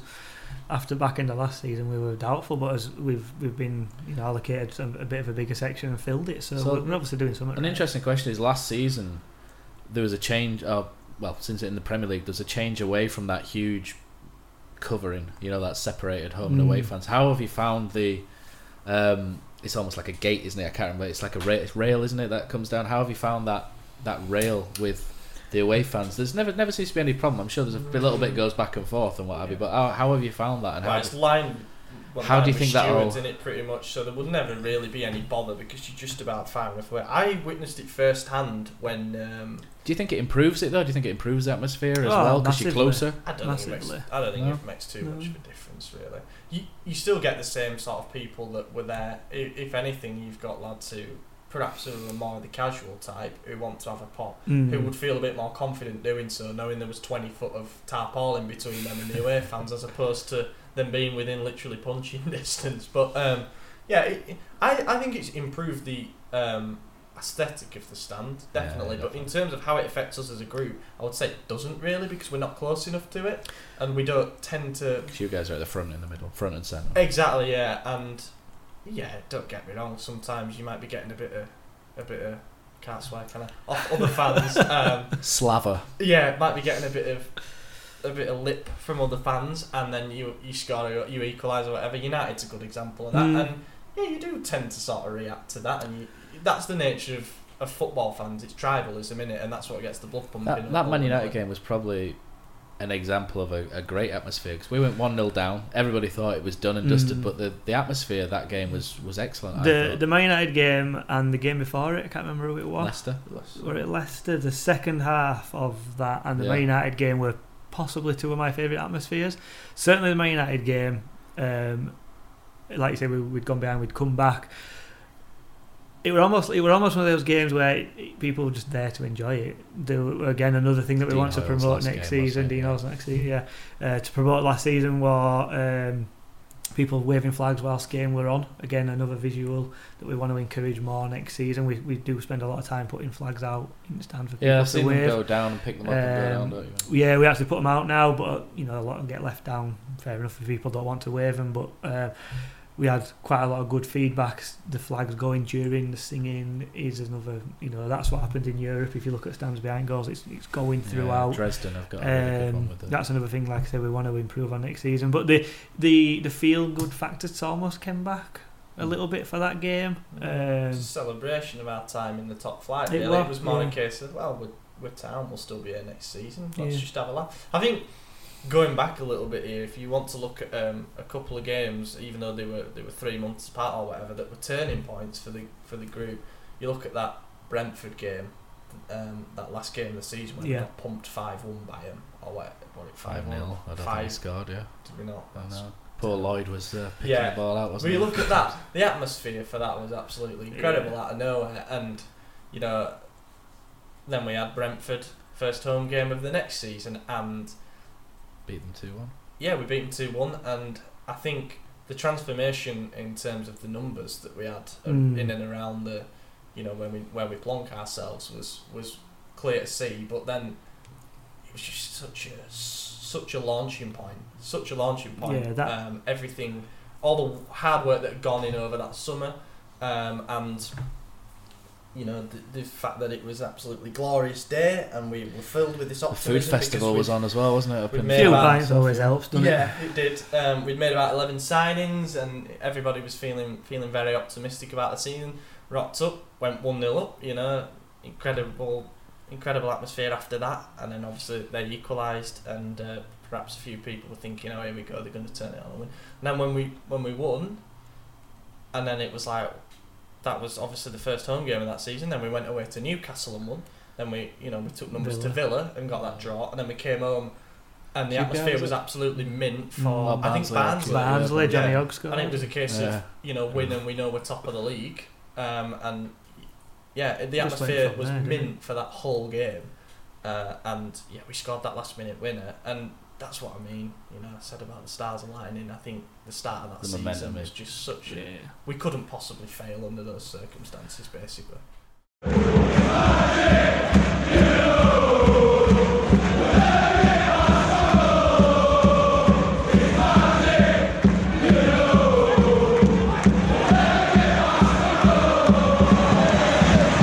So enough of the past. What's happening in the future with the Cowshed Loyal? So, main aims for the future, obviously continue to build on what we've already got. Like I've said, we've expanded the core. A few people have moved out, but we've actually sort of increased the hub, shall we call it, down at the front.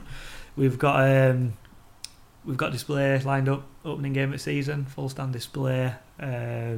We'd love to do a display every week, but logistically and monetary it would just be impossible. Like I say, we have a small group of numbers who can actually get down to paint the displays. They do take a long time. I mean, some of the big surfer flags are 20 metres long. Finding somewhere to put it is difficult enough.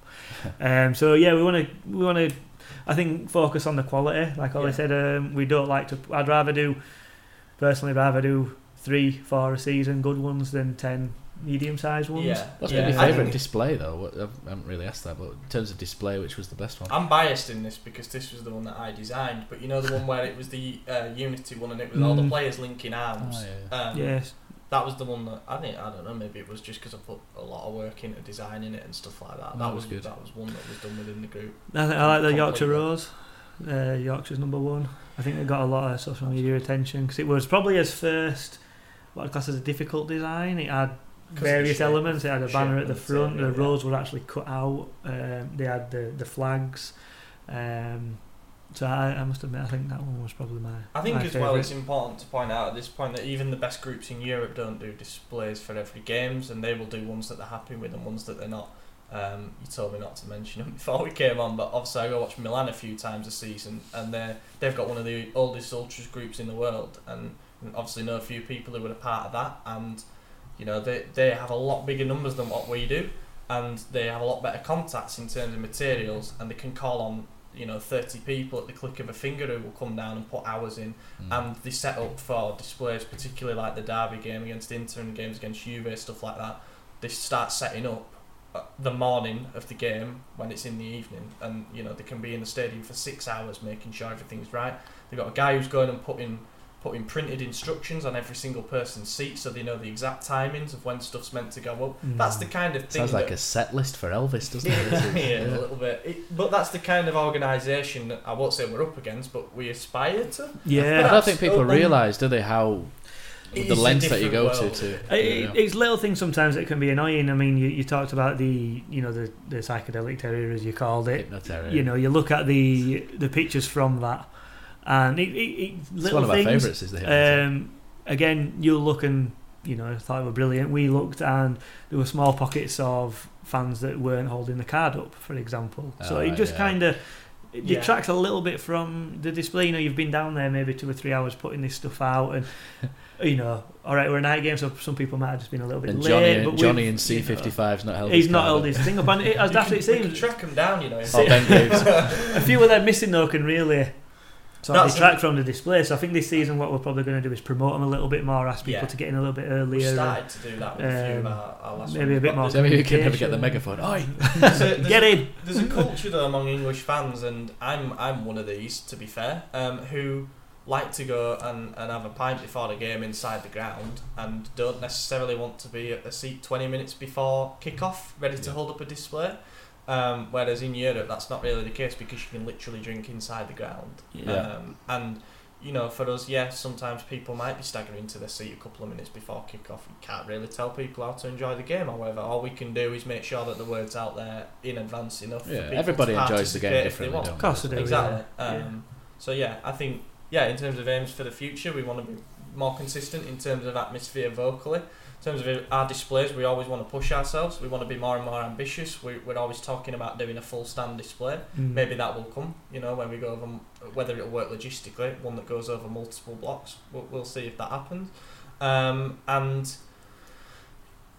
I think from even a merchandise point of view, don't want to sound too commercial, but we've got some new designs coming out for t-shirts and stickers and stuff like that, so it's just a case of spreading the word in that way as well. And ultimately I think the most important thing aside from all of that is that we always actively encourage people who see what we do and like it and think that they've got ideas and they want to be a part of it. However, come down to us before the game. We will be stood there. Just grab one of us, introduce yourself, and just say, and goes from there, man. The amount of people that have sort of become acquainted through that, or even on social media, send us a message, drop us a tweet, whatever, and get involved because we're always there, and the more people we have on board, the better, and the more ideas we have, the faster we'll grow. So a question that's coming from Cozzy, not Pozzy, on Twitter was, in Ultras the Spain... Can you let me in?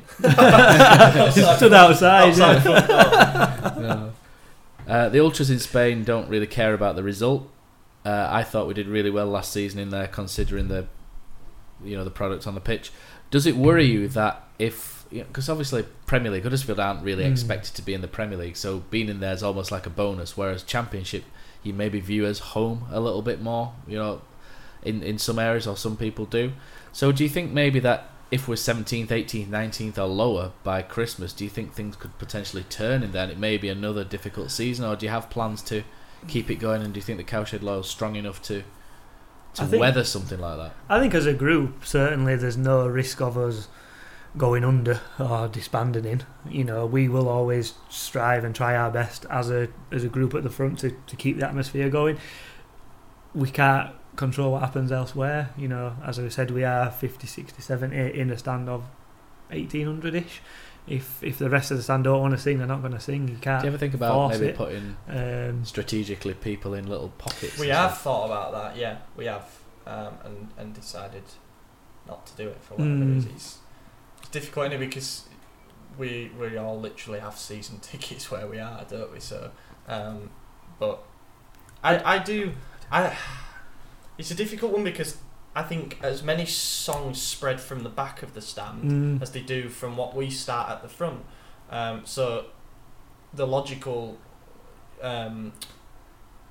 fix to that would be to have someone in the middle who spreads our songs further back. But personally, we can't start every song, so I think at the moment we don't actually have that bad a balance. No, I think it's a good divide. There's a little group at back who tend to sing, and if we're having a lull, they may take over and vice versa. I think all we can do is keep at it and and hope that everyone kind of joins in with us. I do genuinely think the mentality has started to change over its last 18 to 24 months. I do think a lot of, certainly last season, if you spoke to a large majority of fans who go to games regular, if their team were bottom of the league, you talked about Newcastle, for example, as being great fans. Yeah, exactly. I can guarantee if Newcastle were putting in the performances and you see as we were, they've all shredded their season cards, haven't they, after the Rafa news? Well, it could have got really nasty at times. We weren't performing, we were playing poor. And trust me, in Europe, they'd have let the players know we actively, as a whole fan base, maybe the Premier League novelty thing had a bit to do with it, I don't know, but we stuck with that. We stuck with those players, and a lot of them didn't really deserve it. So I'm in terms of next season, whether that would happen again in the lower league, I don't know. I think we'll just have to wait and see. Well, we'll be top of league anyway, so it'll be fine. Does the shift in expectation worry me? I'd be lying if I said no, because like you said, it's not like we can go down, not win, not score goals at home, and people be at least tolerant of it. I think people would either vote with their feet by not showing up, and then if crowds dwindle, then the whole whatever feeling around the club starts to turn a little bit sour. But as Pos said, all we can do is just remain consistent with what we do, and I'm confident that we'll have a much better season than what we did last season. So in theory, that can only help. Fingers crossed. So the last question, or the last point I've got before moving on to our Twitter questions is, in terms of the future, do you see us, because in Europe, because obviously you take a lot of influence from Europe as well. In Europe, the Ultras are seen as a kind of a political group as well in many ways, in that they influence the goings on inside the club. Do you see yourselves as a group similar to that, or do you kind of leave that sort of stuff to Jim at HTSA? Or we could have a whole episode on that. We could, yeah. I think certainly. Or are you just the atmosphere HTSA drivers? Are the political arm of the CL14. Yeah. I think if you're talking political as in parliamentary terms, or left wing, right wing, well, for example, all that sort of stuff. No. For example, the club badge has changed, and I think as a fan group, you. So if, for example, we would support the HTSA's stance if we agreed with it. Yeah. If we didn't, we would. They're the ones that they're the ones that rightly are meant to represent the best interests of Huddersfield Town fans as a whole. Mm-hmm. So they put out that statement, which we fully supported as a group. On the whole, we supported it as well. And I think there is definitely a continental mentality that comes with that, in that particularly teams from Germany, for example, they're meant to have a say in key things that go on at the club. One of those things is changing the club crest, especially introducing a new logo for the second time in 2 years. That's something that we're not asking for a vote or anything on a panel, but it's not very difficult to canvass opinion. And I'm not saying that if they'd canvassed opinion or whatever that they'd have voted against changing it, for example, or said or advised against changing it. But I think that it's important that a football club is accountable to the right extent. Like I say, we're not asking for votes or anything like that, but it is something. So the question is, should that just be HTSA and you guys should just concentrate on the atmosphere, or do you see yourselves as part of HTSA almost? Or as a separate it's a totally separate entity. We have members of HTSA that sit with us and members of HTSA who don't. Yeah. We get together as a group or chat, and we'll put out things that we feel we need to get involved in. We've got involved in sort of things like Stand Up for Town. We would fully back that movement, for example. Safe standing within English football stadiums, back that 100%. We've got involved and when fans have been ejected, for example, and tried to help that, because again we think that's part of our remit, for want of a better word. That's something where they have the know-how to do things the proper way. They know the people to, it might have been a fan from our block or whatever, but they're the ones who know the proper processes. But you'd still work with HTSA. Exactly, yeah. I think in general, though, it's on a case-by-case basis. Definitely, there's things that the HTSA are involved in that is purely really their project, but we will help to promote, such as Fans for Food Banks and stuff like that. And I would hope everyone would, really. Of course, that's it, but that's where we can use our, without sounding vein or whatever, we can use our influence and our reach to get it to more people who otherwise might not have seen it. And good answer. yeah, in terms of other stuff, it's a case by case basis. The badge thing was one of the things where we saw the HTSA stance and we agreed with it entirely.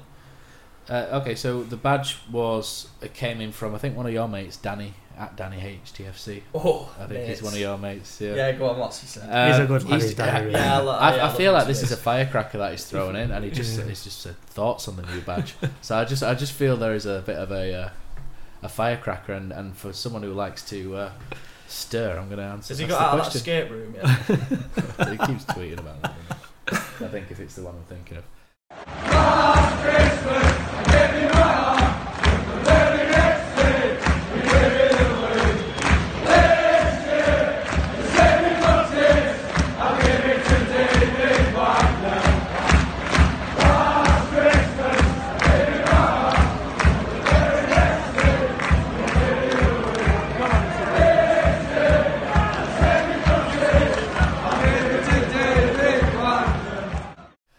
So what do you think of the new badge while we're talking about it?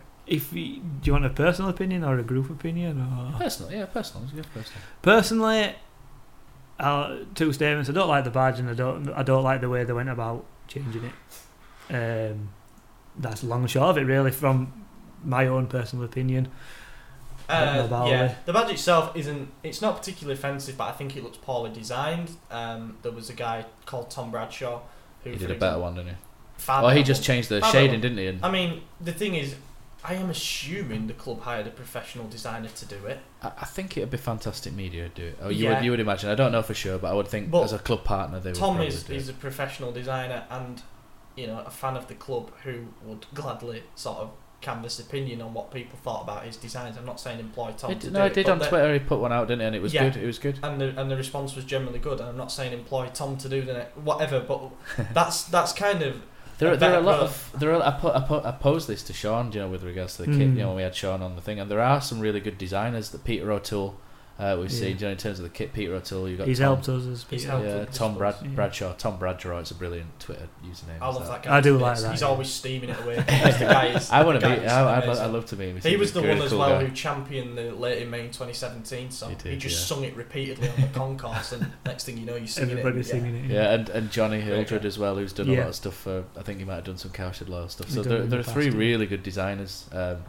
With Huddersfield Town, Blue and White Blood, if you like, who could do stuff, such as create badges and what have you, and who do it maybe not necessarily for the love of the club, but they would do it at a good rate. And I did ask Sean, with regards to kits, would you let someone design it? And I think that was a lot more difficult because of who we use and the templates we use. But for a badge, it would be interesting if he got a number of different people.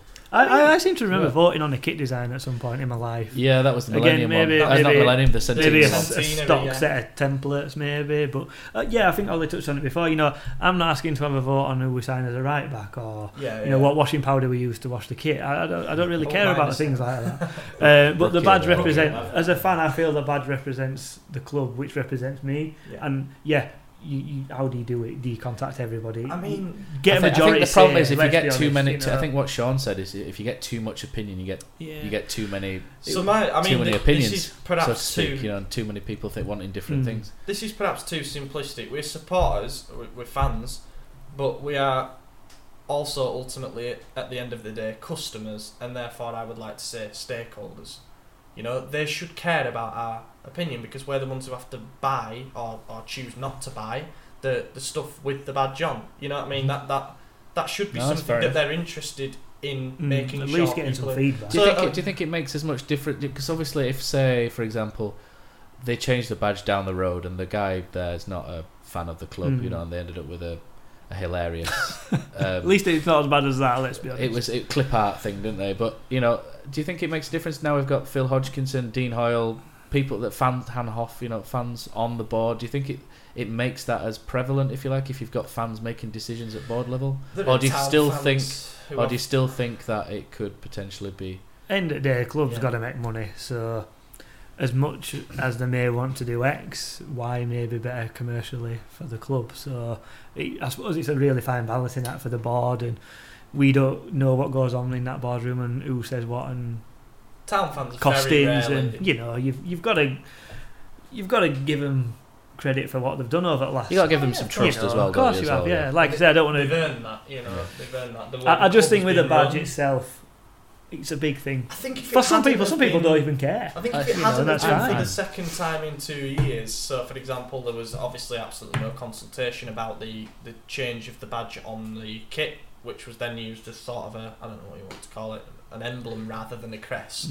The terrier with the ball on its own, and then to change it again. It's sort of like, how many times are you going to do this without? I think it was kind of a. Ironically, I think the I think they wanted Chinese to keep terrier that as it's now been done because it's a Westie. sponsorship. Honestly, it's a Westie. It's they not a actually Yorkshire had a Terrier, it's a reason. Westie. They were a modernised version of the Red Terrier like for one season. That's fine. I think people got on board with that. I might not have liked it, but at least it had a link to something. Whereas, again, personal opinion, to me, this just looks like they've had a list of things they want on a crest and they've got them all on. I think it's too busy. Maybe tried to please. Yeah, it just makes no sense. They maybe tried to please too Old, many people. new, I want 1908 on, or I want another rose on, I want stars. And the shield needs to change shape. Yeah, design is a big thing these days. And in my personal opinion, looks nice. I don't like the floral stuff. I don't mind the badge. I'm a little bit ambivalent. If someone throws it out, I'll be like, but then I'll just deal with it. Just think, okay.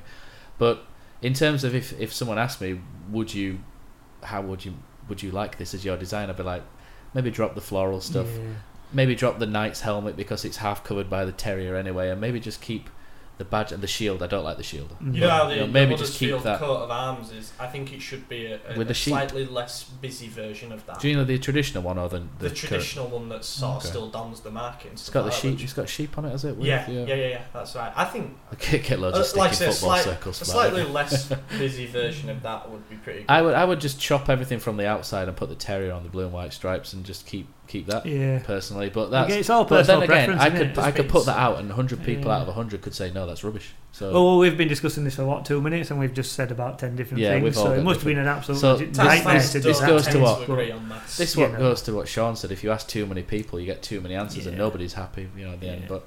So I just think for something like that, and I read an article when Man City changed their badge. They had a 6-week consultation. Ironically, that badge looks like our old one under Rubery, and they went through a consultation, and I think they started off with 20 designs, and then they voted, whittled it down to a 3, and alright, you might not have liked the final one, but at least I've had a bit of a say. You've been involved, but Man City, multi-million pound marketing campaign, we probably don't have that time and or resource. And I think they'll be scared of if they don't really have the means to have it on the website, and then police if it gets hijacked by fans of whoever. Yeah, all it takes is We've seen Leeds' attempt at pleasing the fans with a new badge.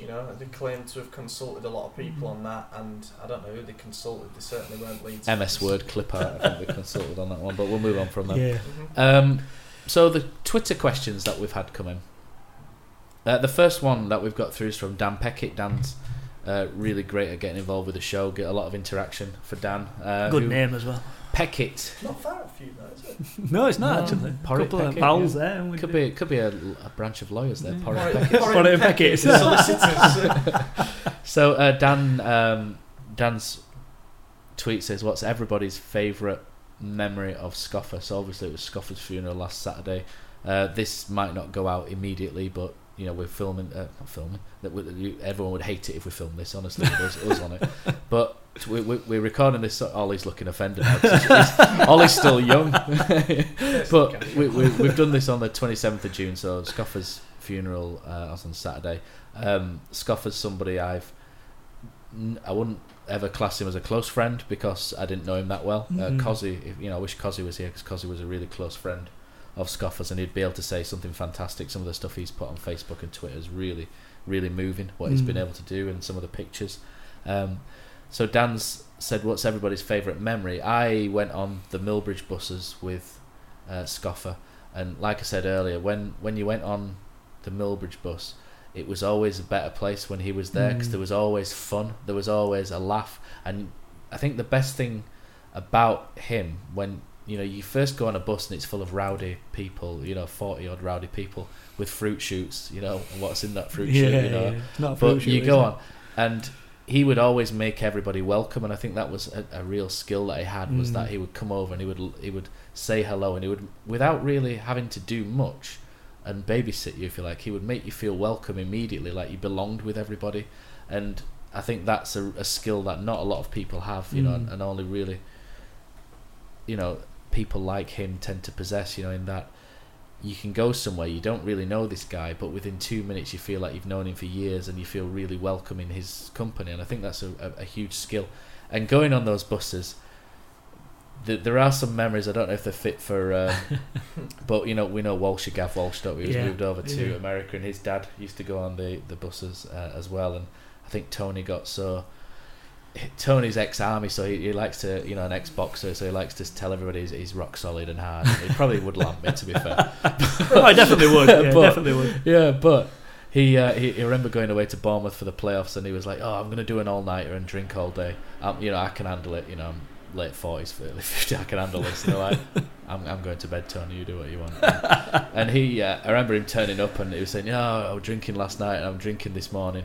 And we went down on the Millbridge bus, and he did quite well, to be honest. Remember Paul Aspinall, who's just had come off his bike, and Paul's not going to listen to this because I don't think he's that bothered about Huddersfield, but if anyone who knows him does, we wish Paul all the best with his recovery from falling off of his bike as well. He's a really top man in his company as well. He was on the Millbridge bus. Yeah, I've done a few away days with and Paul. He never made it into the ground. He fell asleep underneath the bus, moving in, because Sky moved.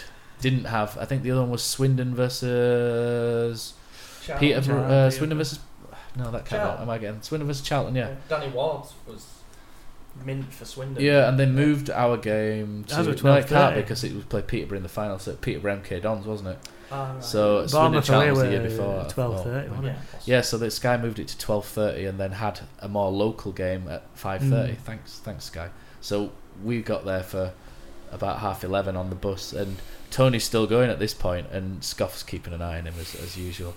And we got up into the stand, and Tony sat behind us because we all had tickets together. And Kevin Kilban scored, you know, with a header. We're all jumping up around. We turn round, and Tony's collapsed. It crashed. It absolutely gone, and he missed 80 minutes of the game because he'd not slept the night before. Wow. He'd had a few drinks on the way down. He was blathered, and I just remember Scoff looking after him. And then when he turned his back for 2 minutes, Wayne Diggers had Jane's lipstick and drawing stuff all over his head. And it was a good trip, and he was fuming when he woke up. But, I can imagine. We stopped a few times, and I remember Scoff, you know, helping with collections at Lutterworth and stuff, you know, to look after the bar and you know, organising different things. And it was a lot of fun. And there's a story which down in Southampton, which I didn't go to on one of the trips with Harris Langfield. Harris is. On one of the trips, Harris, I remember pulling Scoffer through two seats on a bus, and I've never been as terrified of anybody's strength in my life. I spent the next 3 years calling him the Kraken, because he ripped him through these seats. You know, he was like, "Scoff, I want you," and he reached over and ripped him through, not over, through. And Scoff's 6'3" and 15 stone, and he's ripped him through. Honestly, I've never been as scared as anybody's strength in my life as what Harris's was. But I remember he told a story on Facebook whereby they were down in Southampton having some drinks, and the next minute they're like, "Where's Scoff?" And they turned around, and he's throwing his hat on the ground because he's wearing his Lionel Richie stuff. He's throwing a hat on the ground, and he's singing Lionel Richie outside this bar, and Jordan Torres are throwing money into a hat for it. And I thought that was just amazing. I just thought that were absolutely amazing, and just sort of the level of where, you know, the fun that he brought, you know, and never anything always harmless, always fun. And my favourite memories are just in how he made away days more fun, you know. And we went to Charlton, and you know, I remember taking a picture with Scoff and Benicophobia at Brighton away and stuff, and you know, we're always a lot more fun when he was around. And I think there's a lot of people who'll genuinely miss him, but so obviously all the best to Scoff and Scoff's family. I mean, I went just to sort of follow on from that. I actually went down to his funeral on Saturday, and it were nice to see so many people there. I think he was one of those blokes that you knew him if you didn't know him, kind of thing. You see him, you knew of him, but you kind of felt like you knew him just because you'd heard so many stories Mark Ainley, about you know, him. those sort of characters. Russ Fotherby, Mark Ainley. They're just people who you know, familiar face without knowing. You know, regrettably for me, I only really spoke to him on a handful of occasions, but he was always a familiar face. One of those people where you felt like you could go and talk to him, you know, because you spot each other at away games and stuff like that. Yeah, always had to say how do to, weren't he, and stuff. Sad, very sad. So we'll move on from Scoff, and obviously all the best to Scoff's family and friends. You know, it's a tough time. So I think there's going to be there's talk of a get together. I think next season as well for one of the games. So hopefully we'll if it's shareable, we'll share it. Definitely. To us then. I think it's after Christmas. I think sometime they're looking to do, and hopefully we'll be able to get down and send some pictures back from as well. So that'll be hopefully a lot of fun in his memory. So we'll move on to Claire Hill. Claire's another contributor that contributes quite often. So thanks Claire again for sending us a tweet. And she said, I've stolen hers. She said, what's your favourite display that you've created so far?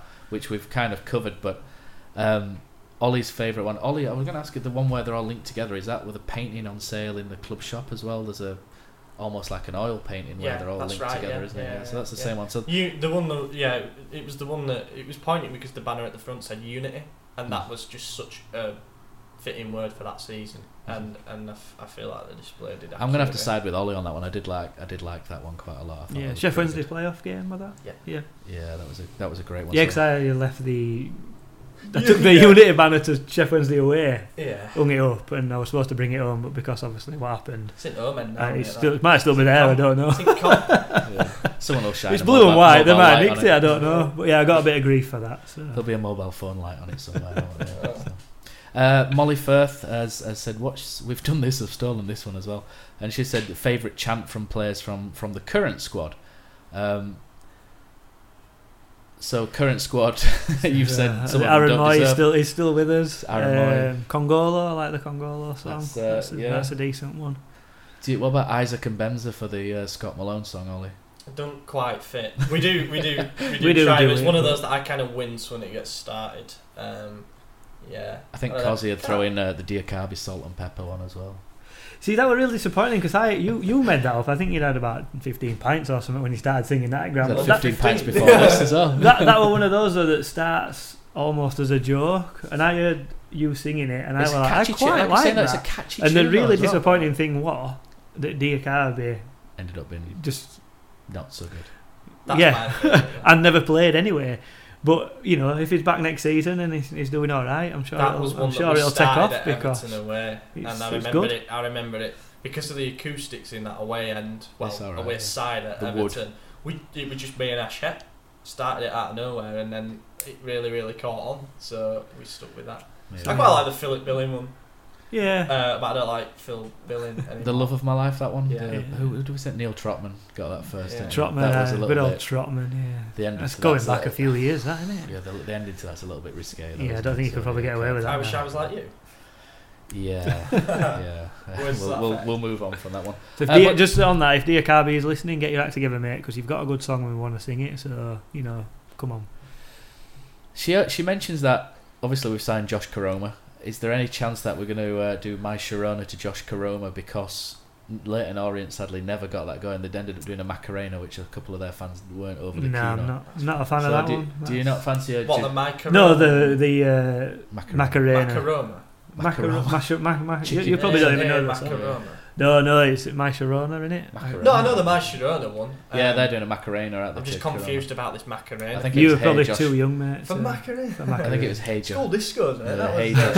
I'm popping School discos. We'll see what we can do. I'm not gonna rule it out, but I don't think so. It doesn't really lend itself to a chant per se, and you can't imagine loads of lads in the South End singing My Corona. Josh Koroma. I think it's one of them. Sometimes a song works like that, but you've also got to then think it's got a roll. Mm-hmm. So if it doesn't have a natural roll, it's the lead up to that. The chorus where it's like it's quite difficult. And if we can maybe get something to, it's the loop in a song sometimes. You've got to. I think that's a watch this space. We'll see what we can do. Yeah. Right. So Robert at RoboABAWZ. Not sure where that is, but. He deserves a reprimand as well, because he's talking in Geordie as well. So he's put, what would you say has been your best memory in relation to the Cowshed Loyal, whether that be display after hours of hard work being well received by the fans, time spent with other members, or just general football memory? So away from displays and singing, you could... So it's a good question, is that?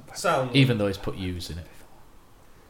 So it sounds a little bit soft, but like sort of the mates that I've made through the group, you know, just.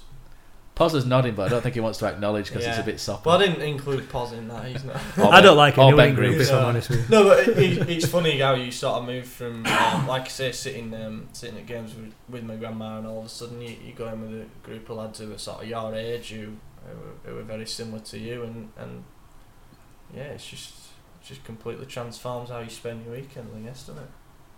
I think personally, with regards to the sort of displays, the Yorkshire Rose one took a lot of work to prep, and I think it's probably one of the, well, it's my favourite one, most effective. I just think, Ollie touched on it earlier, the whole unity of the stadium when everyone decides to join in, to stand up for town. There's been some fantastic renditions of Smile a While, which is something we've tried to push at kick-off, and that seems to be almost ingrained now. Sometimes a little bit too quick to start it, maybe. But yeah, that's kind of ingrained. That's growing all the time. I just think it's just the last 2 seasons have just from start to finish. Like a proud founding father. Start. Well, yeah, like a proud founding father. Yeah. Yeah. I think Spurs at home when the first season.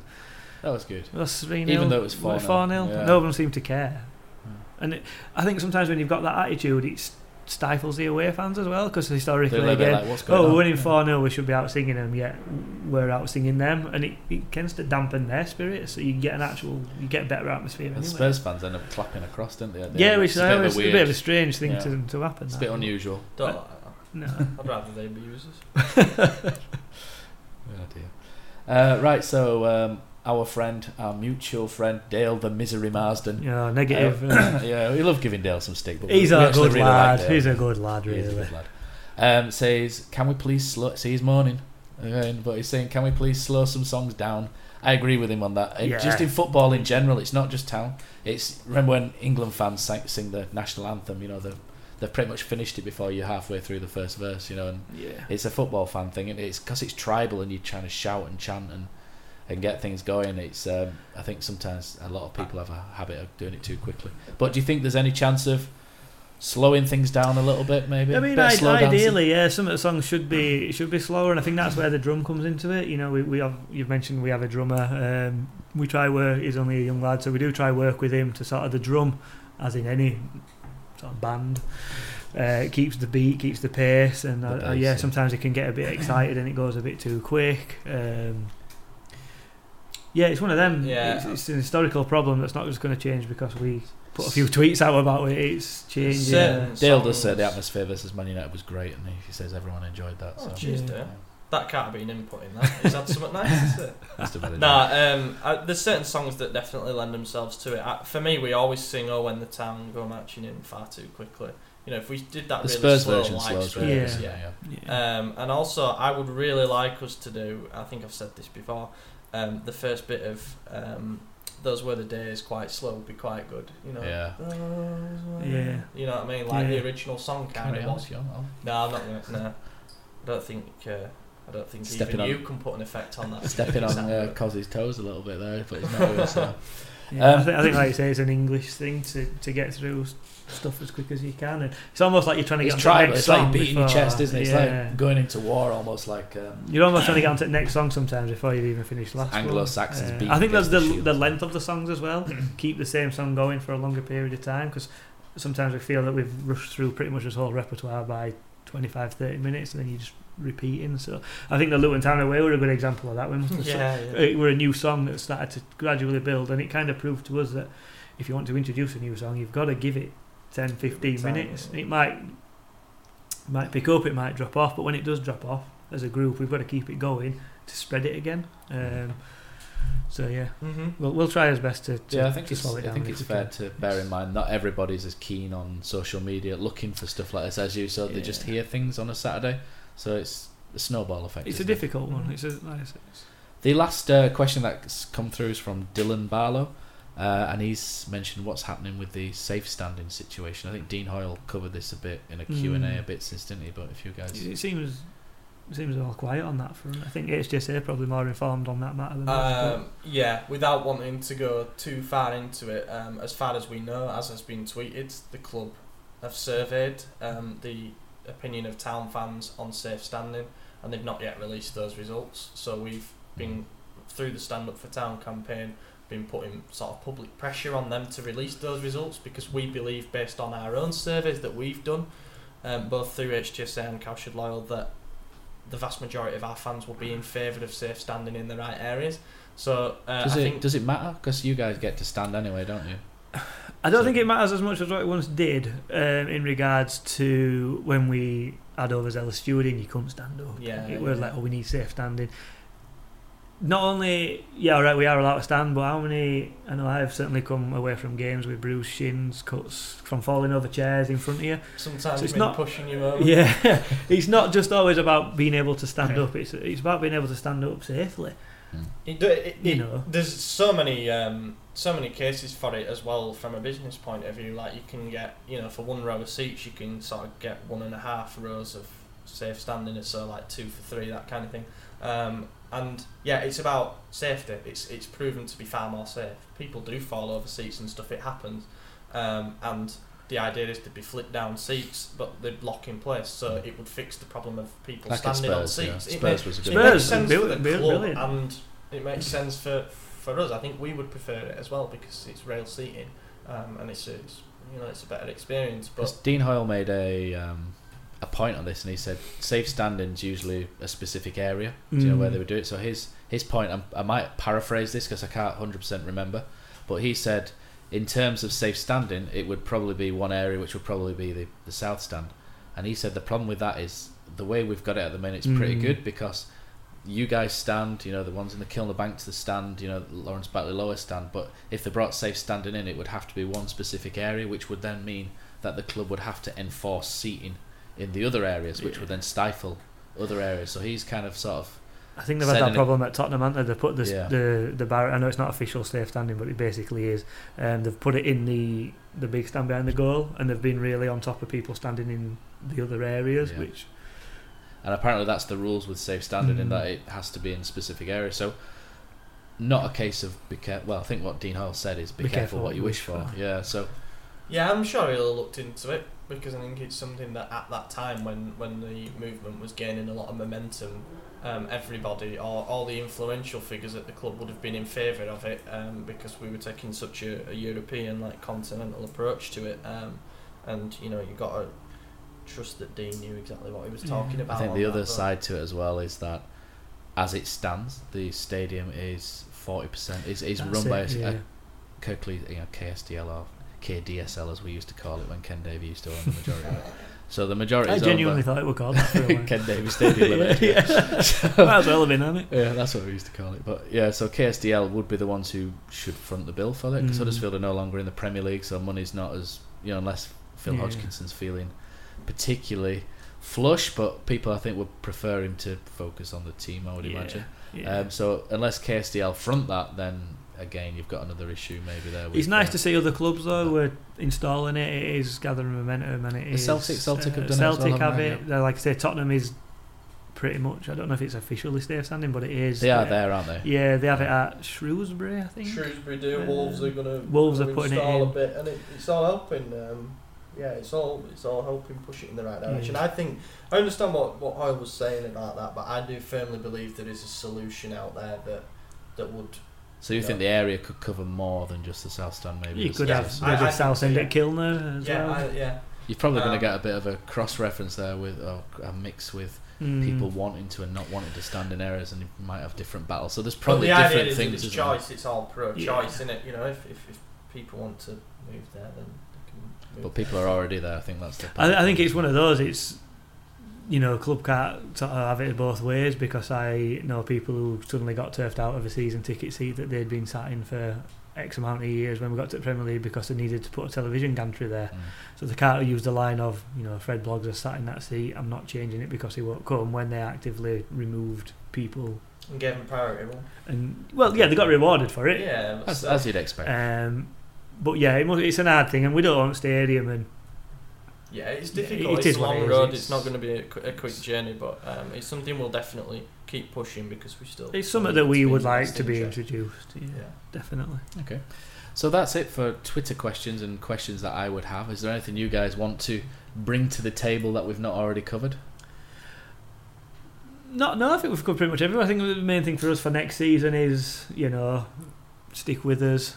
If it doesn't go well on the pitch, let's not lose the really good work that we've built up over the last certainly the last 24 months, 2 seasons. We're in it for the long haul. We don't want to be one of these groups that sets up and within we've done 5 years now, it will be next season, but you find a lot of groups have a shelf life. People move on. We want to make sure that it's more of a legacy that comes, and we want people to come through and get involved. So I think Ollie's mentioned it 2 or 3 times, but if you are interested, we are in Gas Club pretty much every home game. It's obvious where we sit. Come down, have a chat. We can sleep. We can get people in at front if that's where you want to be. If people aren't confident enough to approach the at Ginger Ogre, if you like, and a 6 foot plus Ollie, is there a way they can send you an email? As DMs are open on Twitter, send us a DM. So there's at Cowshed Loyal, is it? At Cowshed Loyal. Ginger Ogre for you, Dan. Yeah. At Ollie Fisher. Facebook, we don't really have much presence on Facebook. I think generally it's sort of sliding, but we are on Facebook. Yeah, we do. I mean, people do send us Facebook messages. So if you've got a suggestion early on Facebook, send us a Facebook message. We will read it and we will reply. But just in terms of other stuff, just basically keep an eye out on social media for stuff that we push. Like I say, there'll be new merchandise coming soon. And we've tried to pick designs that we think will sell among the general fan base, and designs that are perhaps a bit more specific to the South Stand, and there's stuff in there that's a nod to the past as well. So we've got a nice range of that stuff coming up. Not a red terrier, no. No, we've already done that. That might come back at some point. Yeah, maybe a reissue. I do like that. Those who like the Cowshed might be pleased with the design. We've got a definite nod to the Cowshed coming up. So we're excited about that. And then obviously keep an eye out for stuff that we post about potential meetups. We're thinking about doing something. It's only in the planning phase at this point for that Montpellier home pre-season game, because it's a Saturday. So there might be a little something on for that, and then away days maybe.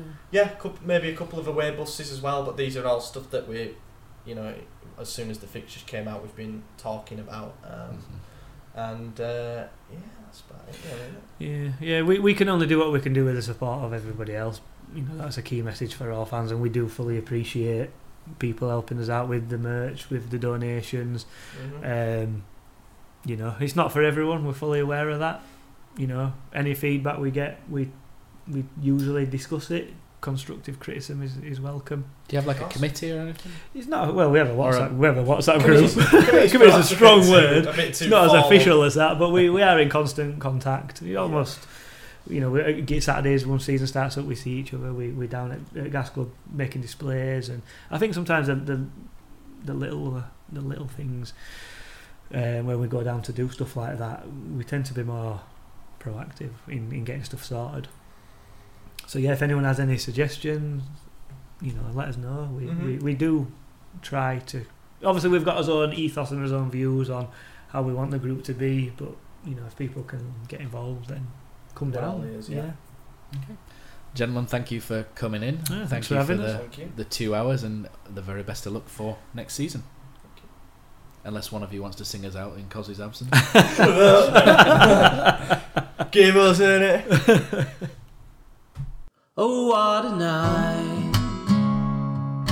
Late in May in 2017, Schindler scored, it was a heaven dream. What a feeling, what a night. Oh, what a night. Wagner singing, we are Premier League. The greatest sight St. George's Square did see. What an evening, what a night. Oh, I got a funny feeling when he walks and a fence, and then the commentator yelled he takes that chance. Oh, what a night. Lost so safe and mesmerizing me. low charge and flattened old Chelsea, Stamford Bridge, oh what a night.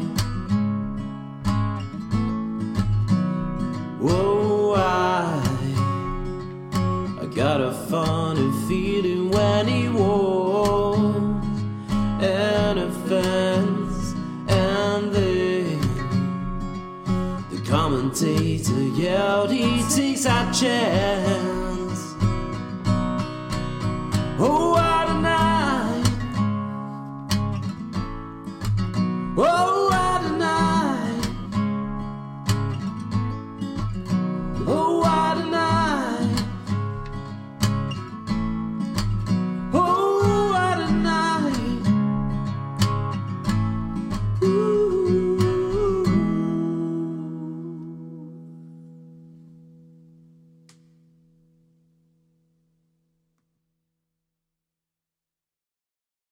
Lads, what's your favourite 90th minute goal? Got to be Hefferley against Leeds. A shot from Moy and sliding in at the death, Michael Hefferley. Great finish to the game. Shared with my family, only made better by ordering McDonald's via McDelivery afterwards. 3 points, McNugget share box, spot on. Order McDelivery now via the McDonald's app. You in. At participating restaurants, 18 plus, serving times, delivery fee and terms apply. See mcdonalds.com. And there it is, that's as good as it gets on this stage. Nissan Townstar EV strikes again. It's an unstoppable van, unstoppable. Look, just fantastic. You can actually see the ProPilot technology in action. Effortless parallel parking. It moves with all the confidence that comes with a 5-year warranty. And with a bench full of all-star van experts, there's real strength in depth here. That's all-star quality. Search Nissan Townstar EV and visit your local all-star van centre to see for yourself. Terms and conditions apply. 5 years or 100,000 miles, whichever comes first. ProPilot is an advanced driver assist technology. Driver's responsibility to stay alert, drive safely and control vehicle at all times.